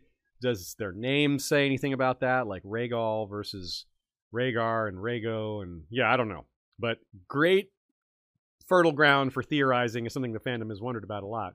But interestingly, you've only had that confirmation for a little while now that Vhagar is green to really be sure that this was even possible. Because if George had been like, actually, Vhagar is blue or red or something like that, we'd been like, well, that's just right out then. That doesn't fit at all. But he left it just close enough that you can make that comparison. All right, let's take a few questions and do our mid-roll business and then get back to it. Lady Ray with a follow-up from your intro there, Sean. Let's start with that. She says, my point was more about the maesters as a whole and less about a singular maester. The Citadel has very strong opinions about what is worth paying attention to and surely do not listen to just anyone who is a maester. So when did a truly cohesive narrative begin, corroborated by many, many learned men? When did it become worthy history and not a footnote? Okay, yeah, I like that framing of the question. The first take Sean had was a good point to make and discuss, but this getting a little drilled in and more specific also makes a lot of sense. Like, would the archmaesters even believe what this maester was telling them? Is part of one thing she's suggesting. Yeah. The other thing is, well, if we have several maesters over a century at Dragonstone, eventually the point would be like, well, this maester said the same thing as the last maester and the same as the last maester. Or do they end up being sent to the wall like Aemon for getting a little too mystical and magical about it? A lot depends on who is in charge. Like, it's academia in a sense, but it's way more powerful than academia. And anyone who's experienced academia knows, like, well, just like any business or corporation or industry or group of any kind, there's like a internal culture that determines a lot of what they like and don't like. And that culture, at this point, for us to determine what the Maesters were like is pretty hard for us to guess at. We can kind of assume it's been similar to how it's always been. But their attitudes towards dragons are always a common feature of our discussing of them. And this is maybe before they had established a lot of those attitudes, because they hadn't seen the destructive power of dragons unleashed on the continent. Something that became a problem. They're like, well, look at all the times the dragons went to war. Like the dance was, we gotta not let that happen again. It was so destructive. They may not have been thinking this way back at this time. They didn't know about all that destruction, or they'd only read about it. It would have been in books. They had read about the Valyrian Wars, and some few might have been like, this is serious. Like, I've read about what dragons can do, and I have every reason to believe these sources. And to them, it isn't just a book. It's like, no, this could really happen. They might be in the minority, though. The other ones are more focused on like what's in front of them and things that are more clear and present dangers, or crops and winter and things that are still really important, and are worried about what this war would do to the continent, and less about specifically the dragons. Eventually, they might be like, oh, it's not just this war ravaging the country. These dragons are ravaging the country. They're the worst part of it. I don't know what their attitudes are. Just saying, there's a lot of possibilities, and we have to start fresh rather than going back to the old, oh, the Maesters want to kill the dragons. Like, this is before that. Maybe. One thing we can maybe suppose, we talked about the idea that Aegon just showed up and said, I'm king now. So you have all these lords, these kings who've been there for thousands of years, like, oh, sure, dude, who are you? Right? And you can imagine that the gardeners and the high towers probably had a similar opinion, and they probably had a lot of influence over the Citadel. The Maester at Castle Rock probably would have been in sync with the Lannister in charge. You know, yes. If the kings around the realm are kind of blowing them off, the Maesters may have also, they might have taken more effort to write stuff down than the Lord would have, but they still might not have had the same sort of like, everything's changed now, until that first battle and people get burned up or whatever. It might have, until some real action started, they might not have really been paying enough attention and recording it properly, giving it the proper credence. And or Aegon might have been keeping it on wraps too. He might have been keeping the Maesters from knowing what his plans were. So. Right on. Well said. And thanks for the clarification, Lady Ray. Very insightful comments there. Dornish Dame says, I wonder if Aegon got Orys to spy for him. He was obviously trusted and was black-haired, so his lack of dragon and Valyrian looks would have enabled him to blend in better than Aegon and his sisters. Interesting. He wouldn't have necessarily been famous. Yeah, Orys most likely wouldn't have met with High Lords, but I think we see in Davos 2 in A Dance of Dragons how much info can be learned just by blending in with the small folk and listening to gossip. That's a great point. Davos 2 is in a tavern there at White Harbor, and yeah, he does learn a lot. He's also at a tavern in the Three Sisters. So that's a great point. Yeah, Orys is. There's other perhaps members of his court that don't necessarily look Valyrian. We're not sure who had the Valyrian look and who didn't amongst some of these other, like the House Coherys. I kind of assume they did, but that's not a sure thing. They might have had some marriages to other families that started producing some non-Valyrian looking children. I mean, everybody acknowledges how different the story would be if Jon Snow looked like his father, assuming it's regular. Like, oops, can't hide that kid. You're gonna have to get a little more creative than that, Ned. You can't just say, "Oh, that's my kid." No, that's not gonna fly, bro. We discuss. I just want to say real quick. I like to imagine the idea that Aegon took Orys in the middle of the night on Balerion, dropped them off at Lannisport, and then Orys goes into Lannisport and hangs out in the taverns to get information while Aegon goes to Hightower or whatever. Yeah. And then picks Orys back up in the middle of the night. All right, what'd you find out? That sounds Compare cool. notes. Yeah, I wonder if Orys has ever ridden on a dragon. We know that there are cases where someone, a dragon had a second person riding with them. We see it in Jaehaerys' time. If any dragon could have a second person on their back, it's Balerion. I mean, if Vermithor could do it and Quicksilver could do it, or Silverwing, then yeah, no problem for Balerion. Next question comes from Knight of Peaches on our Discord. Would Balerion have been murdered back in Old Valyria? This references our discussion that Balerion was unusually large, and as a way to, is it possible that we know that there was lots of assassinations between the great houses of Valyria? That's a thing. In fact, it's one of the theories for why the Doom happened, was that enough of the house sorcerers were killed that they were unable to hold back the force of the geothermal vents that they had been holding back with sorcery for so long. All that finally came to a head with one gigantic explosion. Goes to show just how much pressure was being held back if that large of an explosion happened. So, it certainly fits that if you have assassination of sorcerers, of lords, of dragon riders, why not assassinate a dragon as well? If it's looking like it's going to be a particularly large dominant dragon, you can see you don't want that as another house. You don't want that house to gain the benefit of what that large dragon would do for you, and so you kill it when it's young. Probably a lot of ways to do that. Bribe a dragon keeper. I don't know. There's who knows what kinds of weird sorceries and techniques they used back in Old Valyria, but it's probably doable. I like the idea a lot as like a world building point to make for Valyria. Whether true or not, I could see it fitting very well. In my mind, when you ask, why not assassinate a dragon? I'm like, well, sure, you go ahead and do it. We're talking about a hatchling here, but even a hatchling might be a little scary. Still, yeah, it still might be too much. Like, nah, I'm not. I don't want to mess with a baby tiger. Yeah, I don't want to mess with a baby Komodo dragon. Those things. Yeah. No, thank you. If you would like to support the show, if you're enjoying our coverage of Fire and Blood, or enjoying our back catalog, or just enjoying yourself as a fan of History of Westeros, why not sign up to become a supporter? You can enjoy our episodes without ads. You can listen to us on Patreon. There's now a secondary feed spun off on Spotify. So if you have Spotify and you're a patron, you can get access to this feed rather than going to Patreon. You can listen to it on Spotify. It's an exact copy of the Patreon RSS feed. So it might be more convenient for you to listen on Spotify, which has a better player than Patreon, which is, Patreon covers all sorts of creators, artists, podcasters, musicians. Spotify is actually focused on listening, so it makes sense that their player is a little bit stronger. So this might be a nice benefit for a lot of y'all.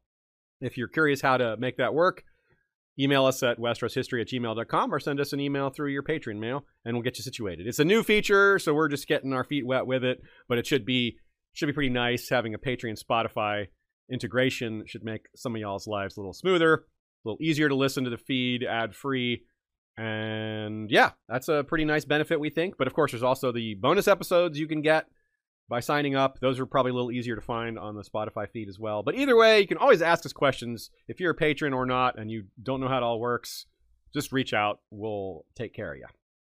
If you want to sign up, it's patreon.com/History of Westeros. And you can also sign up, or you can also go to our website. There's other ways to support the show other than Patreon if you prefer to do that. We've got a lot of options there. You could go buy a shirt. That is true. That's right. That is historyofwesteros.threadless.com. And I know Ashay has got a new idea for a shirt to put up there pretty soon. So we'll keep that under wraps until it's ready. But she had a cool idea for a custom shirt, and I'm excited to be able to describe that to y'all when the time is right. It's not quite there yet, though. I like the black shirt with the red and white History of Westeros with the werewood branch. I really like that. Yeah, that one's cool. I do like that one too, because the werewoods look cool on black. It looks so creepy and dark and neat. Yeah, it does look good. All right, let's talk about, speaking of black, let's talk about Harren the Black. Let's review why he's so unpopular. His family prior to him, like we've gone over why he was so unpopular. He was a tyrant and all that. But it isn't just him, it's his family. His father tried and failed to expand most of his attempts to expand the kingdom. There was a few things he was successful at, but mostly he led a bunch of failed attacks against places that you could guess were bad ideas. Like he tried to attack the Vale a few times, like the Bloody Gate. There's a reason it's called the Bloody Gate. What makes you so special that you can overcome these enormous geographical constraints? Well, nothing. In fact, nothing makes you that special. Halleck was his name, Hallacor. And possible Dune reference there, naming that guy Halleck, as in Gurney Halleck, but George is a fan of Dune. Halleck was Harren's father. Halleck's father was named Harwin Hardhand. Harwin Hardhand is like George's version of Harold Hardrada from the Viking king, who was also a Byzantine guard and did all this. His life is really interesting, and lots of stories have been written about him. So no wonder George used that as inspiration for Harwin Hardhand. Has Daniele Bolelli done an episode on him? I think he's mentioned him, but I don't think he's type of mentioned material specifically. Yeah, that would be a good one. That's History on Fire, y'all, if that reference went over your head. Good show, friend of ours. We've collaborated with a number of times. So, thraldom used in the area and in general. Obviously, this is a big no-no for Westeros. So, not only is he a tyrant, but he's breaking all these traditions. He follows a religion that isn't very popular, that's not well liked. It's one thing to follow the old gods. People kind of respect the old gods, even if they don't worship them. The mainland doesn't really give a fig about the drowned god. They kind of think of it the way Makoro probably does. The drowned god is some demon, you know? He's not a deity that needs to be placated. It's some evil being that lives under the sea that you should be wary of, but not worship. That seems to be pretty similar to how a lot of Westeros views the drowned god, I think. Maybe not quite that specific, and not something you maybe would say to a group of Ironborn to their faces, unless you have an army behind you. But, yeah, definitely one of many things that makes him unpopular. The drowned god's chosen people. Plus, it's kind of like some religions have this as part of their dogma, that they're the one true religion, that the followers of this religion are going to inherit the earth. There's a few real world religions like that, where it's framed that way or marketed that way, if you want to get a little more cynical or realistic, depending on how you want to see it. If you see, maybe you're cynical enough to see that as realistic.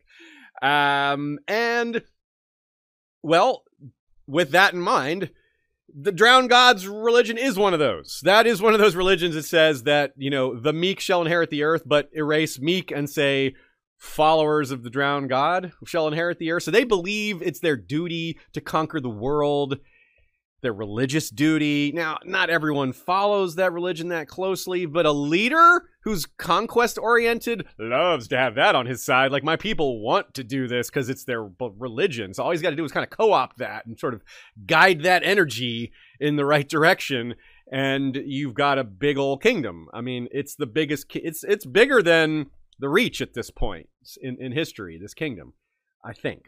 It's close, we'll say. It's not more populous, though. The fact that it's even close to the size of the Reach, if not larger, is just maybe is a point you hadn't realized, which just points out just how large this kingdom is. And basically everyone's basically a slave. Like, you've been conquered by a people whose belief system says this is right. We deserve to conquer you and rule you. So they're not going to treat you well. They think they're superior based on their religion. It's a deeply held belief that they're superior to you. And that they're allowed to enslave you. Well, enthrall you is the right word. Yeah. So it's pretty darn bad. Harrenhal took 40 years to build. And so all this time, he's ruining the Riverlands, you know, bleeding it dry. Nina says, I wonder if George was partly inspired by the old myth of slaves constructing the Egyptian pyramids. You know, the biblical stories there. That's not actually true. They are... Notice Nina said myth there, that it's not accurate, but it is a popular misconception, which there's nothing wrong with drawing on popular misconceptions to put in your stories. It's fiction in the first place. What's wrong with drawing on it? It's just drawing on existing fiction, drawing on existing world myths, drawing on reality. They're all inspirations. They're all good sources for creating a realistic world around your fantasy setting. And it just fits really well. It fits in a fantasy setting to have virtually enslaved people laboring under these extremely harsh conditions to make this huge edifice. Valyria, Harrenhal, these things are kind of the same, right? And it's kind of funny that Aegon, a Valyrian, is the one kind of setting these people free from that, when his own people were known for doing that for way longer than 40 years. Try 4,000 years is still too short for that. It's longer than that, even. But not only was he offending the Seven, he was cutting down werewoods to make Harrenhal, so he was pissing off the North too. So this guy really just made enemies everywhere, but he also wanted to conquer everyone. Aegon also wanted to conquer everyone, but he was a little nicer about it. He didn't trample on their beliefs and traditions. In fact, he made a point to uphold their beliefs and traditions for the most part, whenever possible. I want to maybe defend Aegon a little and say that it's not so much that he wanted to conquer everyone as that he wanted to unite the continent. Yeah. And to do that, maybe you need to conquer everyone. But Aegon didn't have some altruistic ideal of establishing more peace across the land through organization or saving everyone from a prophecy of doom in the future. He was just violent and greedy, Yeah, and if you factor in how he behaved afterwards, he didn't try to codify things at all. He mostly just let the regions be different, and that started to become a problem over time, but his descendants had to deal with that. It wasn't a problem so much for him. So the unification was more of a gradual thing, which makes sense. You can't force all this change all at once. One step at a time. Yeah, exactly. So Harren had just done the opposite of all this. He had just shat on everyone's beliefs, traditions, made them suffer. Pretty easy to turn that against him. I wonder, his another black here. We have Harren the Black. We have the Black Dread. We have the color black for the Targaryens for their house. We talk about taking the black is another phrase that comes up in Westeros. The actual first mention of Harren the Black in all of A Song of Ice and Fire was on the wall. A mention of his brother and how his brother, when Aegon the Conqueror came, Harren's brother was Lord Commander of the Night's Watch, and he did nothing like a good Lord Commander of the Night's Watch is supposed to do. He didn't show any loyalty to his brother and just did the thing a Night's Watch Lord Commander is supposed to do. He ignored the troubles of the realm and focused north on what might be coming from there. Couple of points on that. Some of these will require us to expand on later. One of them is how ironic it is that the King's Peace destroyed the Night's Watch, which is very ironic given that he is supposedly trying to protect the entire realm from a future invasion by the others. So hamstringing the Night's Watch and undermining their manpower is an odd way of going about that, but it's kind of something he didn't exactly predict or manage properly. It was inadvertent. Yeah. He didn't do it on purpose. Exactly. Well, I mean, why would he do that on purpose? It makes no sense. Yeah. And so I have to think that it's almost like, well, he didn't interfere, even when it was his brother. It's like, did Harren's brother actually like him? Would he have interfered even if it wasn't a taboo? Like, why was this guy on the wall? Like, was it because it was the only way to keep his brother from killing him? Like, this is a guy that doesn't trust anyone, probably. Is he going to trust his own brother to not usurp him? It's probably one of the few places his brother could be safe in this world, would be to take the black. It's like, I've forsaken all claims, bro. Seriously, I'm no threat to you. Like, I'm on the wall now. Because, I mean, Harren probably, like, Halleck may have killed one of his brothers to take over. And I think Harren killed one. I think Harren may have killed one of his older brothers. It's not certain, which it probably was exactly what happened. So if you're going to kill your own brother to take over, that you're probably the type that will be suspicious of your own brothers doing that to you. Like, people who are dishonest expect other people to be dishonest. It's kind of one of those things. Like, you see people kind of through the filter of your own personality. So I'm not sure Harren's brother would have given a crap about helping Harren in the first place. Like, no, hell no, I'm not helping him. Even if I could, I wouldn't have done it anyway. You're gonna praise me for this? I'll take the praise, but I really don't deserve it. Convenient praise to earn. Yeah. He's like, I'll take all your acclamations, but man, I would not have done a thing. I would not have sent him one onion. He gets nothing. Not a single spearhead from me. Yeah. Now, remember too, this isn't the first time we've had an outsider or a tyrant ruling over the Riverlands. Nina reminds us of House Teague when back in their day, various river lords had risen up against King Humphrey Teague and welcomed Arlan III, rather, Durrandon, to help him. He was going to come in and kick out Humphrey Teague, but he didn't leave. He came in, kicked out the king they didn't want with their help, and then he's like, now I've got you. You helped me come in, and I'm not going to leave. And they fell for it again with Harren's grandfather, because Harren's grandfather kicked out the Stormlanders, and then also decided to stay and betrayed the river lords there. So, fool them twice. Shame on them. Although, to be fair, these were like 300 years apart, so still, fool them twice. Shame on them. Here is another quote that kind of summarizes a lot of what we've said into a nice, succinct point about the attitude of the river lords. Quote, "Though House Hoare had ruled the Riverlands for 3 generations, the men of the Trident had no love for their ironborn overlords. Harren the Black had driven thousands to their deaths in the building of his great castle of Harrenhal, plundering the Riverlands for materials and beggaring the lords and small folk alike with his appetite for gold." Now, what did he do with all that gold? Was that just like decorating his castle with it? Because there's one thing to just cut down the weirwoods because you need rafters for your castle, but it sounds like he was also just making it as fancy as he could, evidence of which would have been destroyed by Balerion quickly thereafter, which is maybe why we don't hear about it so much. So, again, we have this parallel to maybe Aegon VI, who's going to come into this realm when it's in chaos and be the guy to settle it all down and kind of put people back on a path towards peace and stability again, only for maybe Dany to come in and maybe things would get thrown off again. Maybe the others throw that off first. I don't know what order these things are going to happen in, but you can see how it's a very strong parallel where you have unpopular kings, whether it's Euron, might be our best parallel for Harren, depending on what kind of in-routes he makes, what kind of success he has. Cersei, not the most popular ruler ever. And so there's a lot of unpopular people that could be cast as sort of a Harren-ish type that the kingdom will be glad to be rid of.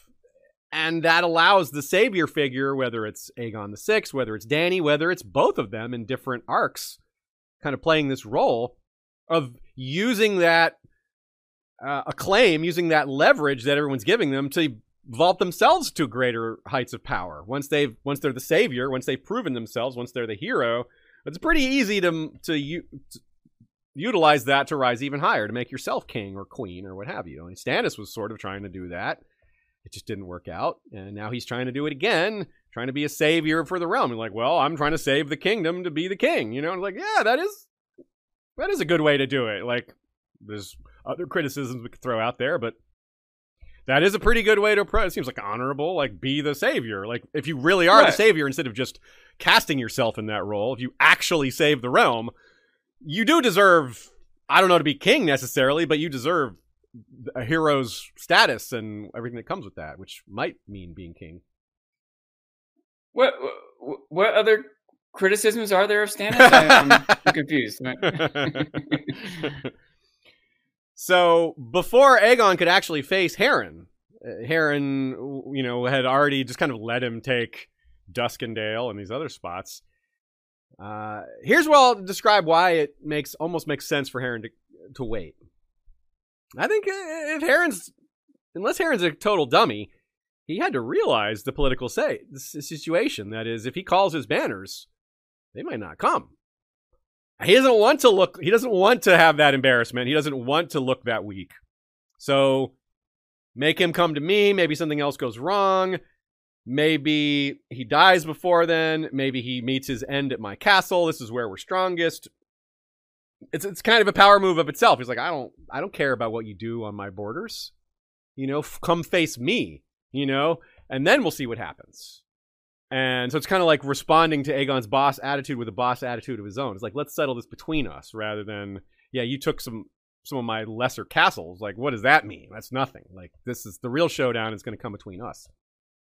But that said, he tried a few things before Aegon got to Harrenhal. One major thing, and his goal may have been, well, by the time Aegon comes to me, Well, he doesn't have a lot of men. Again, he's still not clear on the power of the dragon and exactly what it can do.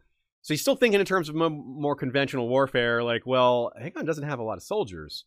So if I can just, like, have a few smaller battles and whittle down his army, how's he going to besiege this gigantic castle I have if his army isn't large enough? Like, sieges are hard and long and slow, and he feels invulnerable to a siege because of the size of his castle and the size of his supplies and how much water he has stored and all this other stuff. So, which is, by the way, another reason not to call his entire force up. If he's going to try to outlast Aegon through logistical tactics and not having as many frontal assaults and things like that. Let's try to whittle him down and wear him down. That's where there's maybe some intelligence behind all this. I'm not sure if that's what it was, or if it may have just been pure pride and arrogance. It's easily could just be that. But I'd like to explore alternatives. Maybe this guy is just a complete dummy. It's probably a mix. Like, he probably is arrogant, but also he does have this big castle. Even if you're not arrogant, why did you build this big castle? Yeah. This is it. Yeah. This is what you built it for. And even with dragons, if it was like Drogon and Rhaegar or whatever, it couldn't have burned Harrenhal down. It took Balerion. Yeah. Right? Yeah. So he was almost right. He just happened to not really truly understand Balerion. But aside from that, I think it was the right move. Yeah, and facing Balerion in the field wouldn't have been better, you know? Right. No way. Like, how's that better? Yeah. Like, the more troops you put in your army, the easier it is for the dragon to burn a lot of them at once. So, this is also a sign of intelligence, this next move we have here. Well, if you can't face a dragon on a battlefield, well, you got to use other means. And so, they're marching along the shore of the God's Eye towards Harrenhal. What happens? They get attacked. A night attack.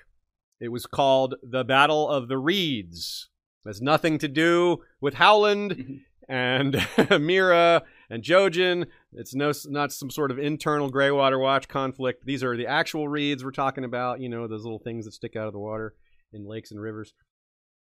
I get the impression that Balerion had nothing to do with this battle. It was a night attack on ships. They apparently used muffled oars to get really close. And this battle was repelled. So this first battle, there's two battles that we're going to describe here. Battle of the Reeds didn't go that well for the attackers. The Targaryens repelled them. Maybe Balerion saw them coming. I say he wasn't involved in the direct battle that we know of, but again, seeing them or maybe smelling them or something is possible. And I would understand a dragon not being able to join a battle in the Reeds. If I had a dragon, would not take my dragon into a swamp. Like, that seems like a bad idea. Like, one of the few things that can go wrong. Dragon's feet get stuck. Might actually be fatal. Like, it might get very stuck and not be able to get out. Probably not that bad.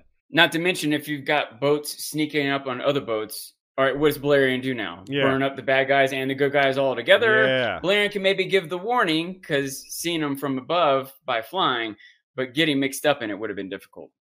So it's the Targaryens are given by history the win in this battle, but we don't really know if there were a lot of casualties, or maybe the Ironborn accomplished their goal even though they were repelled.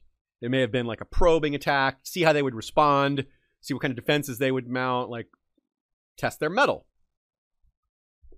The next battle was called the Battle of the Wailing Widows. This is the one where they definitely snuck up with muffled oars. We're not as clear on what happened in the Battle of the Reeds, but it was almost certainly a night attack.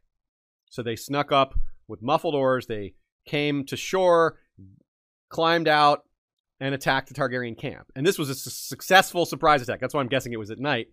If you're going to go fighting against a dragon, do it at night, right? Like, dragon can't see you. Again, the problem of friendly fire comes up. Like, we saw it at... We got a little tease of a dragon battle at night with episode 3 of House of the Dragon, where Daemon's just kind of clambering around on the beach, yelling for Crabfeet to come out and fight him. Mm-hmm. They shoot flaming arrows at him when he's exposed. Stuff like that. Like, a lot of Caraxes' advantages were muted by it being dark.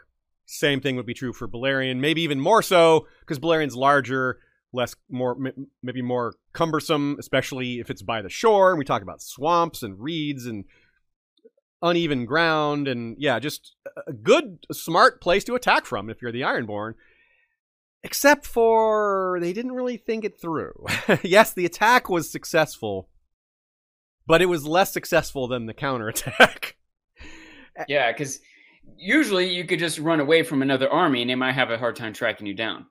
But the dragon can track you down. You can only go so far, so many places. The dragon just spiral out till they see you. Yeah. So that's exactly what happened. I'm guessing tents were attacked, horses were scattered, supplies were destroyed. Maybe a little something like Ramsay and his 20 good men getting amongst Stannis' army, something like that, but maybe a little more realistic version. Probably was more than 20 good men.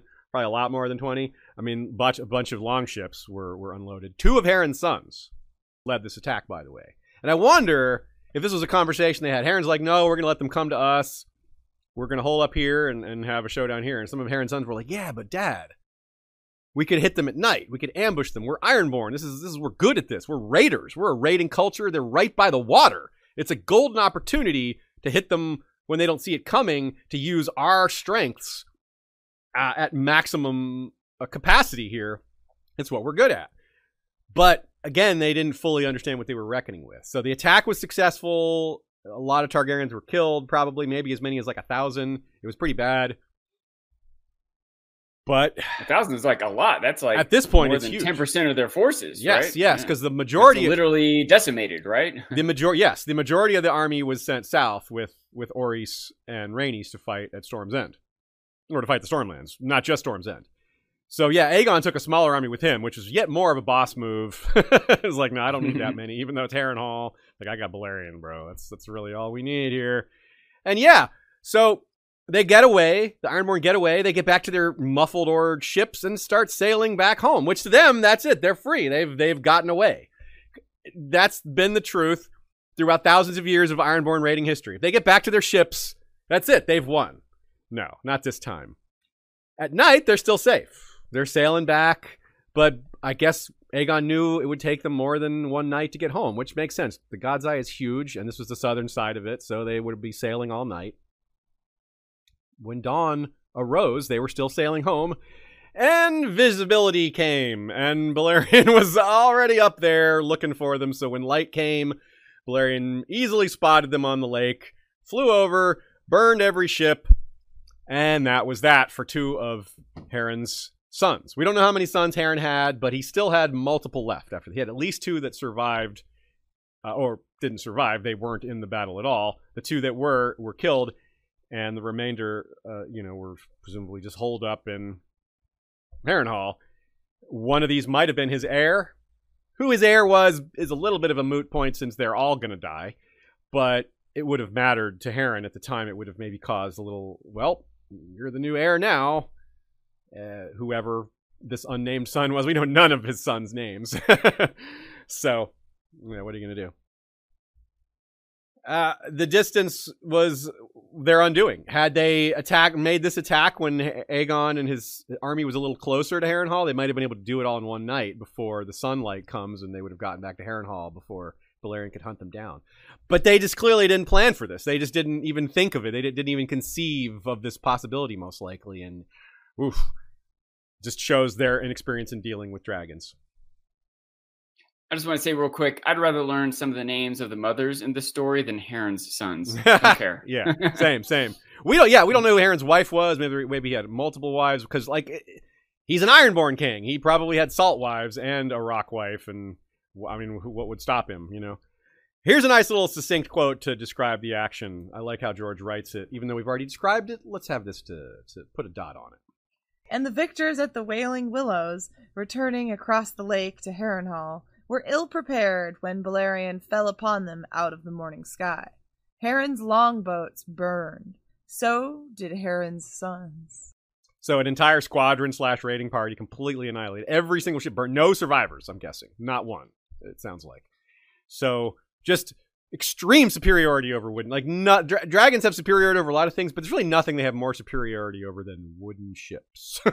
It's like such an easy target, especially when they don't have scorpions. Like when scorpions are put on the deck of a ship, it's a lot more of a danger for the dragon. But this is before they had figured that out, apparently. Also, Aegon... No, go ahead. Putting a scorpion on your ship is probably not... ships are designed in a certain shape and size and weight to fit the soldiers and the cargo, and for maneuverability. Just stick a Scorpion on there. It's probably not as easy to do as to say, right? These are long ships too. You're right. They probably, those are not equipped for that. Right. It might not sail properly. It might not be weighted properly. It might not be easy to maneuver the Scorpion. That's one of the problems with a ship is it's just slow to turn. It's just dragons are flying is a big difference, but compared to like someone on foot or even a horse, even a dragon still has to can't like hover and turn on a dime like a helicopter. Ships would be even worse. So unless the Scorpion can maneuver around, which on a little raiding longship, I don't know, man. Bigger wooden ships that could handle maneuverable Scorpions would also have big sails that are even more susceptible. The dragon could hot fly in hidden, on and on and on. Scorpions are not a magic answer to dragons. They may present more of a threat, but they're not just going to they don't even the battlefield at all. Well said.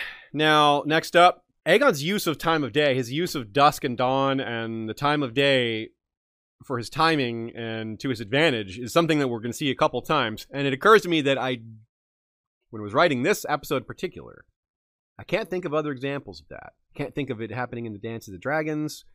Maybe once or twice, but I can't think of a specific one. I'm going to have to keep an eye out for that. Aegon may have been a little bit smarter about his dragon tactics than a lot of other dragon riders. Maybe something he learned from the books or just something that occurred to him. But yeah, it's something that's going to come up when he actually attacks Harrenhal too. The picking his time of day as part of his strategy. I think it's very interesting. Yeah, I don't know of other times where that's even come up, but Aegon does it multiple times. So very good to know. Maybe something that Dany will figure out, or I'd be very curious about that. Very curious about that. It's an important thing in the strategy of dragons, is not just where to deploy them, but what time of day. Yes. So this had a big effect. Maybe the kind of thing that Harren was trying to avoid was his own people turning on him, because he had to know that he wasn't popular. He couldn't possibly be under any illusions about that. I don't think he was a complete idiot. I think he was arrogant and foolish and maybe naive about a lot of things, but just a dunderhead. I don't know about that. That seems wrong. It is possible, though. It is possible that he was just this proud that he's like, well, they'll fight for me or else. Well, or else what? Or else you're going to punish them after you are incinerated? Yeah, I don't think so. So even though that battle was a loss, the Wailing Willows, see, now I'm doing it too. The army that won that battle was destroyed, and it's not hard to see who came out ahead and all that, even though there was a little back and forth. Ultimately, Aegon came out ahead of that, and that may have been the straw that broke the trout's back. Quote. So now the Riverlands rose against him, led by Lord Edmund Tully of Riverrun. Summoned to the defense of Harrenhal, Tully declared for House Targaryen instead, raised the dragon banner over his castle, and rode forth with his knights and archers to join his strength to Aegon's. His defiance gave heart to the other river lords. One by one, the lords of the Trident renounced Harren and declared for Aegon the Dragon. Blackwoods, Mallisters, Vances, Brackens, Pipers, Freys, Strongs, summoning their levies, they descended on Harrenhal. So it seems that Harren may have gotten a little desperate, or maybe decided he should call his banners after all, or maybe he called just a few of them. Because it says he summoned Lord Tully. It doesn't necessarily say he summoned the others, but he might have, and it just isn't mentioned that way. But it's Tully who turned first, and that's huge. And apparently that, as it says, his defiance gave heart to the other river lords. They were already thinking it, but they were maybe afraid to be the first. Maybe they couldn't go over to Aegon so quickly, but they were probably thinking it. Once the tide turned, it turned in a hurry, and it seemed to fall apart pretty quickly for Harren and his kingdom. However, it wasn't lost yet, because how few men actually showed up is a little unusually small. After the various river lords had gathered, you saw that list. That's a list of very famous houses. Only 8,000 men is what Aegon has outside Harrenhal. We know that because of the exchange they have. It's like, I have 8,000 men outside your walls. And it's like, what's outside my walls is no concern to me. My walls are tall and huge and super thick. 8,000 is actually pretty small for encircling force. Of course, he never intended to encircle it. He intended to use Balerion. But that is another thing that might have given Harren a little bit of confidence. Like, that's all? That's tiny. Like, that's not enough for a lot of smaller castles. Like, it's definitely not enough to for this castle. So he might have been thinking, yeah, what are they going to do? A lot of them probably talk to each other, like messages going back and forth. Like, is it time should we raise our banners for Aegon? Is that what you're going to do? Like, yeah, we got to do that. It's time. Yeah, we got to secret messages back and forth. You wonder if Harren has some spies, like, looking out for that sort of thing. Like, are they plotting against me? But I don't know if he had that sort of network, if he had informers to spy on his own people, or if he was too arrogant to do that sort of thing. He kept them in control via fear rather than spying on them. He may have done both. There's a lot we don't know about how Harren ran his kingdom. We just know he was a tyrant. So whatever it was, the people were glad to be done with it. I mean, we do know that he's ravaged the lands, right? Yeah. He's just drained the resources, probably human resources as well. There just might literally not have been as many people to send. Yeah, they I just agree. Have been gone through a generation or two of probably being short on food, short on resources, if all the strongest, healthiest men from each village were basically kidnapped and brought to build Harrenhal, well, who's left in a village to farm and raise kids and et cetera, et cetera. So, like, it flash forward another generation. If someone calls a banner, it's like, all right, we'll send you 7 people, I guess. Yeah. You're right. Like, the Riverlands had been in a war. First, they had a war 100 years ago to overthrow the Storm Kings. Then they were ruled by Harwin Hardhand. He wasn't a great ruler, like, not very kind. And then the next guy, Halleck, tried to start all these wars that failed. And these were mostly Riverlanders that were brought to these wars. And so a lot of death there. And then, like you said, 2 or 3 whatever 40 years is in Westeros times, 2 or 3 generations of thousands of captives dying to make this castle. So you're right. There'd be knights and people with money and means would still be around. Those guys aren't being forced to build the castle. But the same peasants that would be called up to fight in the levies would be these ones building the castle. So you're right. There'd be a severe depletion of peasants and commoners and the people on the lower rungs of society, because they're the ones that would have no way to get out of being conscripted for these workforces. Again, basically slavery.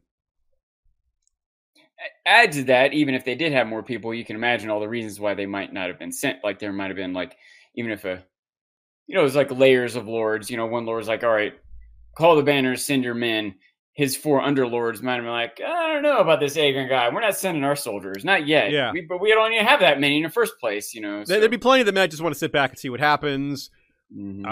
Which is, we see that all the time when large-scale conflicts break out, whether it's the War of 5 Kings or something like this. People sometimes just sit on the sidelines for various reasons. They decide that's their best play. And between Harren and a dragon, we don't want our people get mixed up in this. Yeah. And the ones that were willing to didn't have that many to send. So. Right, and again, we have this problem of, well, is the realm going to accept this guy long-term? He doesn't even have a son. I mean, they might not have the confidence in dragons that Aegon and his men have learned, having seen them in action. It goes both ways. If you're winning allies and you don't know what a dragon can do, you might not be so quick to take the side of the dragons, because you don't actually know just how dominant they are. So that cuts both ways. Like, Harren's not preparing properly because he doesn't know exactly what he's faced with. Well, the people who are sitting on the fence, not sure who to fight for, they also don't know. So that's part of why Aegon does what he does later. But to make an example of all this, which really turns the tide even farther. Something to consider here that's like a side note, House Mallister. They're one of the houses mentioned there that the tide turned. I bet they were second or third to join Tully's. Like, the whole point of the Mallister's existence, they're Seaguard. The point of, they have that bell that's only supposed to be rung when the Ironborn invade. Like, their purpose of existence is to stop the Ironborn raids from the west. They're like the first line of defense against Ironborn raids. So it must really chafe being ruled by the Ironborn. Like, this is like our whole thing.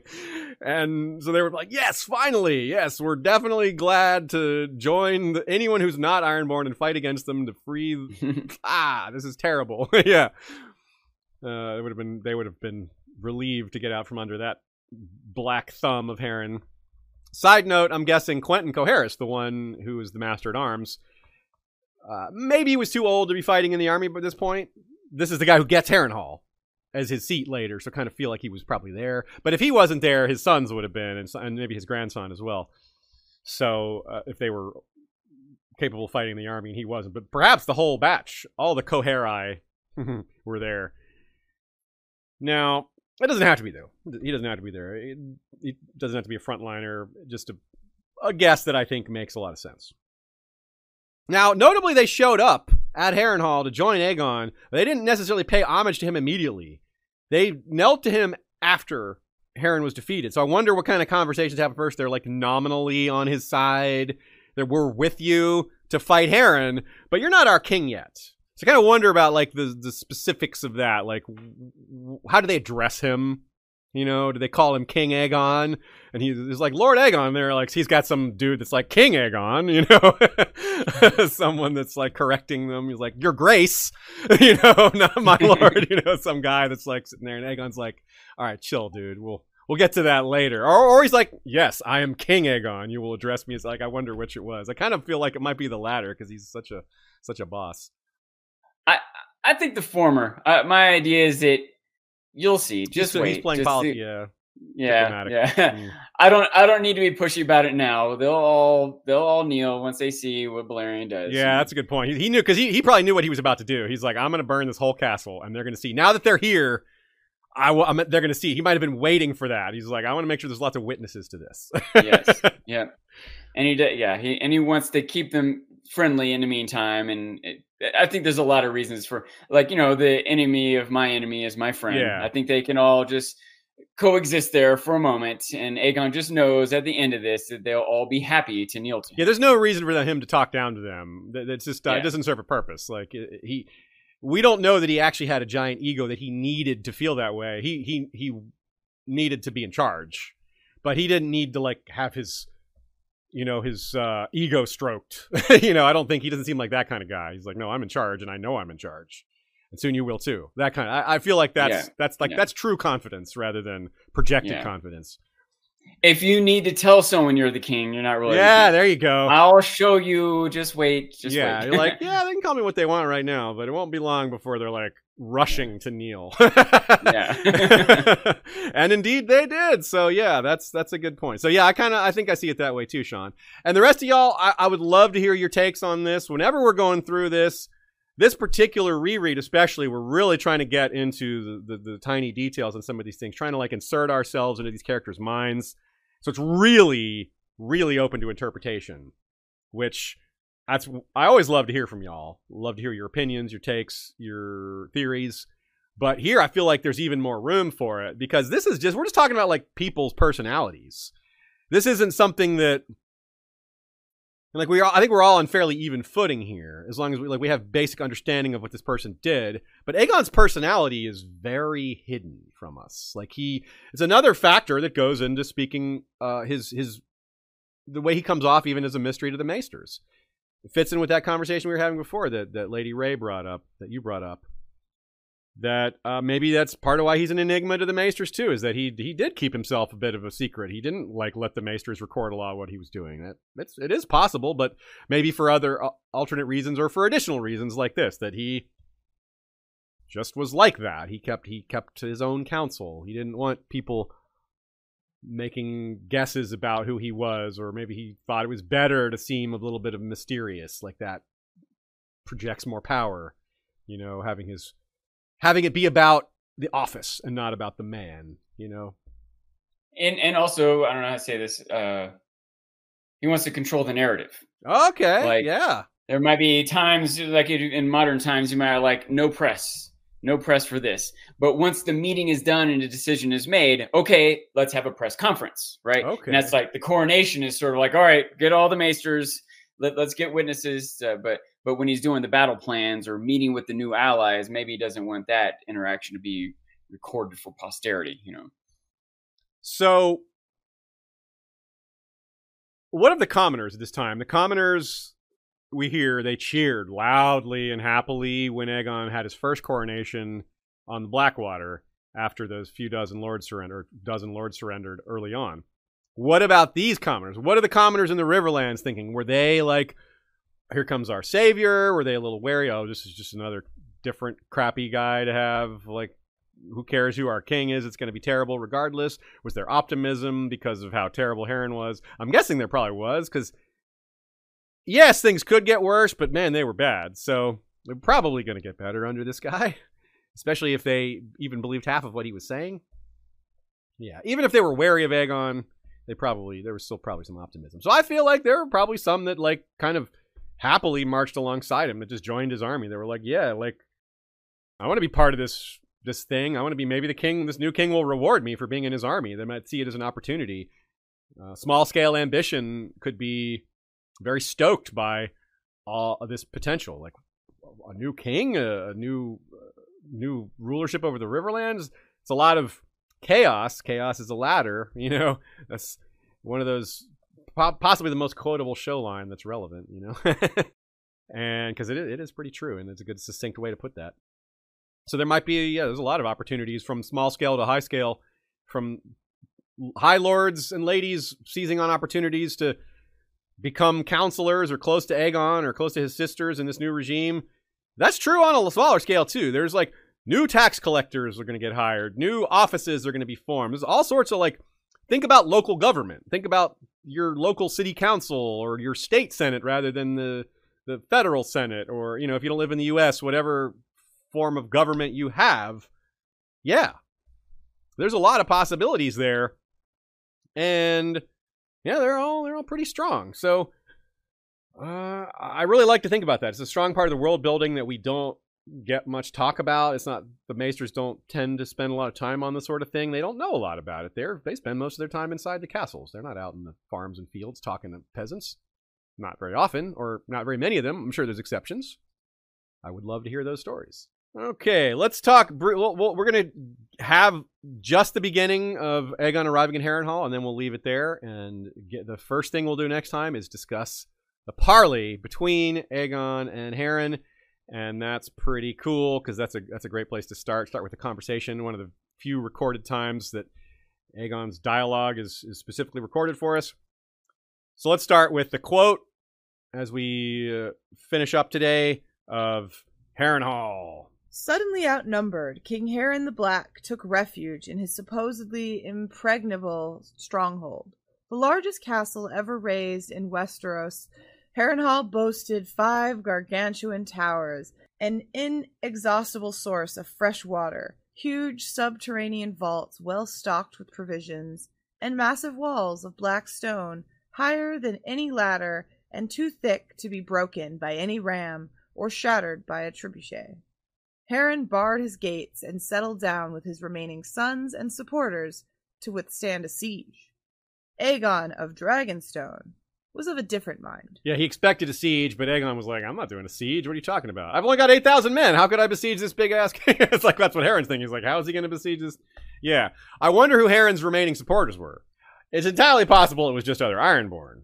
You know, but it's not like every single house that joined in the Riverlands was accounted for when we heard that list of the tide turning. It was a lot of big names, Bracken, Blackwood, etc. But there's plenty of other houses we haven't heard about, smaller scale ones that would have felt less protected, ones that were maybe closer to the west. Like, what about the far west of the Riverlands, the ones on the shore? Yeah, Mallister is an exception, perhaps, because they're so anti-Ironborn. But what about some of the other houses along the shore? They might be a little wary of flipping when they're so close to the Iron Islands. Like, we're in a sandwich here. We're nowhere near King's Landing, or the Aegon Fort, because there is no King's Landing yet. We're nowhere near the base of this new king, whatever. I don't know what they called it at this point. Did they call it the Aegon Fort? I guess. But, yeah. So, Harren's like the guy, that proverbial guy that buys a big fancy new truck or new car and just wrecks it the first time he drives it because he's way overestimated what it's capable of, you know, or what he's putting it up against. In this case, like, immovable object meets irresistible force. No, actually, irresistible force meets burnable object. All very, very distinct. Okay, folks, that's a good stopping point for this week. We've covered right up to the point of the war. And as at the beginning of the true conflict of Aegon's conquest, the first major domino will fall. We'll have a lot to say about that, how it sets up such a example for the rest of the realm, and so many other things. We'll be having a lot of fun with that. There is another question we have here from Gerald Garcia. In the First Punic War, the Romans put a boarding ramp called a corvus to their ships to board Carthage's ships. It worked, but when a storm hit their fleet, the corvus unbalanced the ships and they sank. I do remember this. That's right. The corvus, which is interesting because the corvus is like Raven. But it was a big old thing, like a large ramp with two big spikes at the end, and they would just get close to an enemy ship and drop it, and it would just smack down and pierce the enemy ship.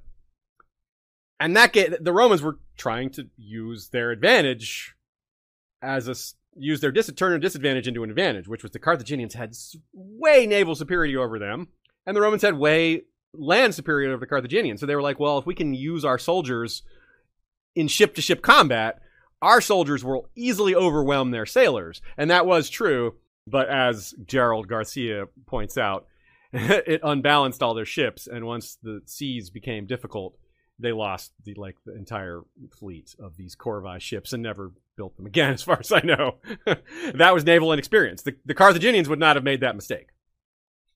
Hopefully I'm coming through smooth right now, but I'm guessing that's a parallel to my talking about the Scorpions problem, right? Yes, absolutely. You're totally right. Yeah, it is an exact building of that point. Let's answer the trivia question for you. Remember, the question was, what house were the Larry, Moe, and Curly men-at-arms sworn to? They were sworn to, anyone get this? House Bracken is the answer. They were Bracken. They were Larys, L-H-A-R-Y-S, Mohor, and Curliket. Larry, Moe, and Curly. People did get the Larys and the Mohor part too, but they did not get the Curly, what Curly was short for. Ah, yeah, Curliket. So if you remember them, Sean, those three guys were in Catelyn's party when she captured Tyrion at the end of the crossroads, and then all three of them died in the mountains on the way to the Eyrie. I remember that sequence, of course, but I didn't take note of those names, so I appreciate being enlightened. So George has a longer history of this. This was, a lot more hidden than the Muppet Tullys, which are just blatant, like Grover Tully, Oscar Tully, Elmo Tully, yes. Next week you didn't even spell them with Y's and K's or anything. Yeah, no, yeah, exactly. Just the exact same spelling. Yeah, he's like, you know what? I don't need to hide this. Let's just go right out and do it. It's cited as an example. Maybe you've seen this in social media. People over exaggerate George's stories and say that he's nihilistic. He's not. He's like, there are good. Like, nihilism is like nothing is good. Like, everything ends in despair, and what's the point? They're not like that at all. People have good endings and positive things. That's the funny thing with that those men-at-arms really are. They're described like the actors too. Yeah, which I find funny. Oh, their physical descriptions match the Three Stooges? Like Mohor Moe has an iron helm that makes him look like he has a bowl on his head, which is a bowl cut from Moe. Yeah. Larys has wild tufts of rust-colored hair that stick out of a conical cap. So yeah, he's got like the Curly had the Larry had the big hair. Yeah, yeah, Larry had the big hair. Curly is just a great fat oaf with short cropped hair and a pig's face. And Curly was a big guy. Yep, that's right. That's genius. There's really great art of them on the wiki that someone has done, that Squisher King has done of each of them. Anyway, so that's pretty fun. That is pretty fun. Yep. So. One last note about Aegon's personality that I wanted to add. I think maybe from a meta perspective, one of the reasons George kept Aegon's personality a little undefined was because he's such a parallel to Dany. He wanted to maybe leave some of that undone so he could later backfill some of those parallels a little more cleanly after he's developed Dany more. Draw the parallel back to Aegon rather than starting with Aegon and connecting it to Dany. Dany's the main character, not Aegon the Conqueror, even though he came before her. Like, obviously, she's the one that gets more focus, and rightfully so. So he wants her to be fleshed out more than to create parallel or contrast to it. Yes, yeah, or you're right, contrast as well as parallels. So some of that, like, she hasn't even landed in Westeros yet. So, like, if we think about, wow, so we've gone really far with that. Well, not to this part of the story though. Like, she hasn't. she hasn't been in Westeros except for when she was born. She's been in Westeros for like a few days her entire life. So yeah, the parallels are already immense, but let's not forget that there's room for a lot more. And yeah, George may not have wanted to write himself into a corner, wanted to leave room for those later. Because after all, he started this so long ago, and he knew it would be a while before she'd land on Westeros. Even if at first he thought it would be sooner than 2023. It's still, he knew it would be a while. So, yes. We will pick up next time, not next week. In 2 weeks' time, we'll be back for another live stream at 3 Eastern. Join us for that, or listen to or watch it after the fact. You have many choices in how you consume History of Westeros podcast. We mentioned a lot of episodes, or alluded to a lot of episodes along the way here. Our Valyria episodes, of course, House Velaryon and Celtigar, Century of Blood, Summerhall, the Doom. We got an episode on Balerion. We got an episode on Before the Dragons. We've got multiple episodes on Under the Dragons, the rule just after the conquest. Lots of things there as well. Thank you to anyone who supports us on Patreon or as a Spotify subscriber. There's lots of ways to support the show. You can also just tell your friends about us. That's one of the best ways to spread word of mouth. You are a better salesperson than you might think when you're discussing things that you care about a lot. That is the heart of bringing people over, is enthusiasm for the thing that you are preaching about. Passion. Yes, passion works. True passion, best of all. And we certainly have a true passion for the world of Westeros and the writings of George R.R. Martin. Thanks as well to Nina, who also has that level of passion and obsession. And we really appreciate everything she contributes to our show. Thanks to Joey, Jesse, and Bran for the music and our intro. Thanks as well to Michael Klarfeld for the same, as well as for the amazing maps you see behind us. And thanks as well to our Bengineer for audio quality assistance. Engineering sound like a Bengineer would. That's right. Well, until next time, my friends and fellow Westorians, Valar Rebus.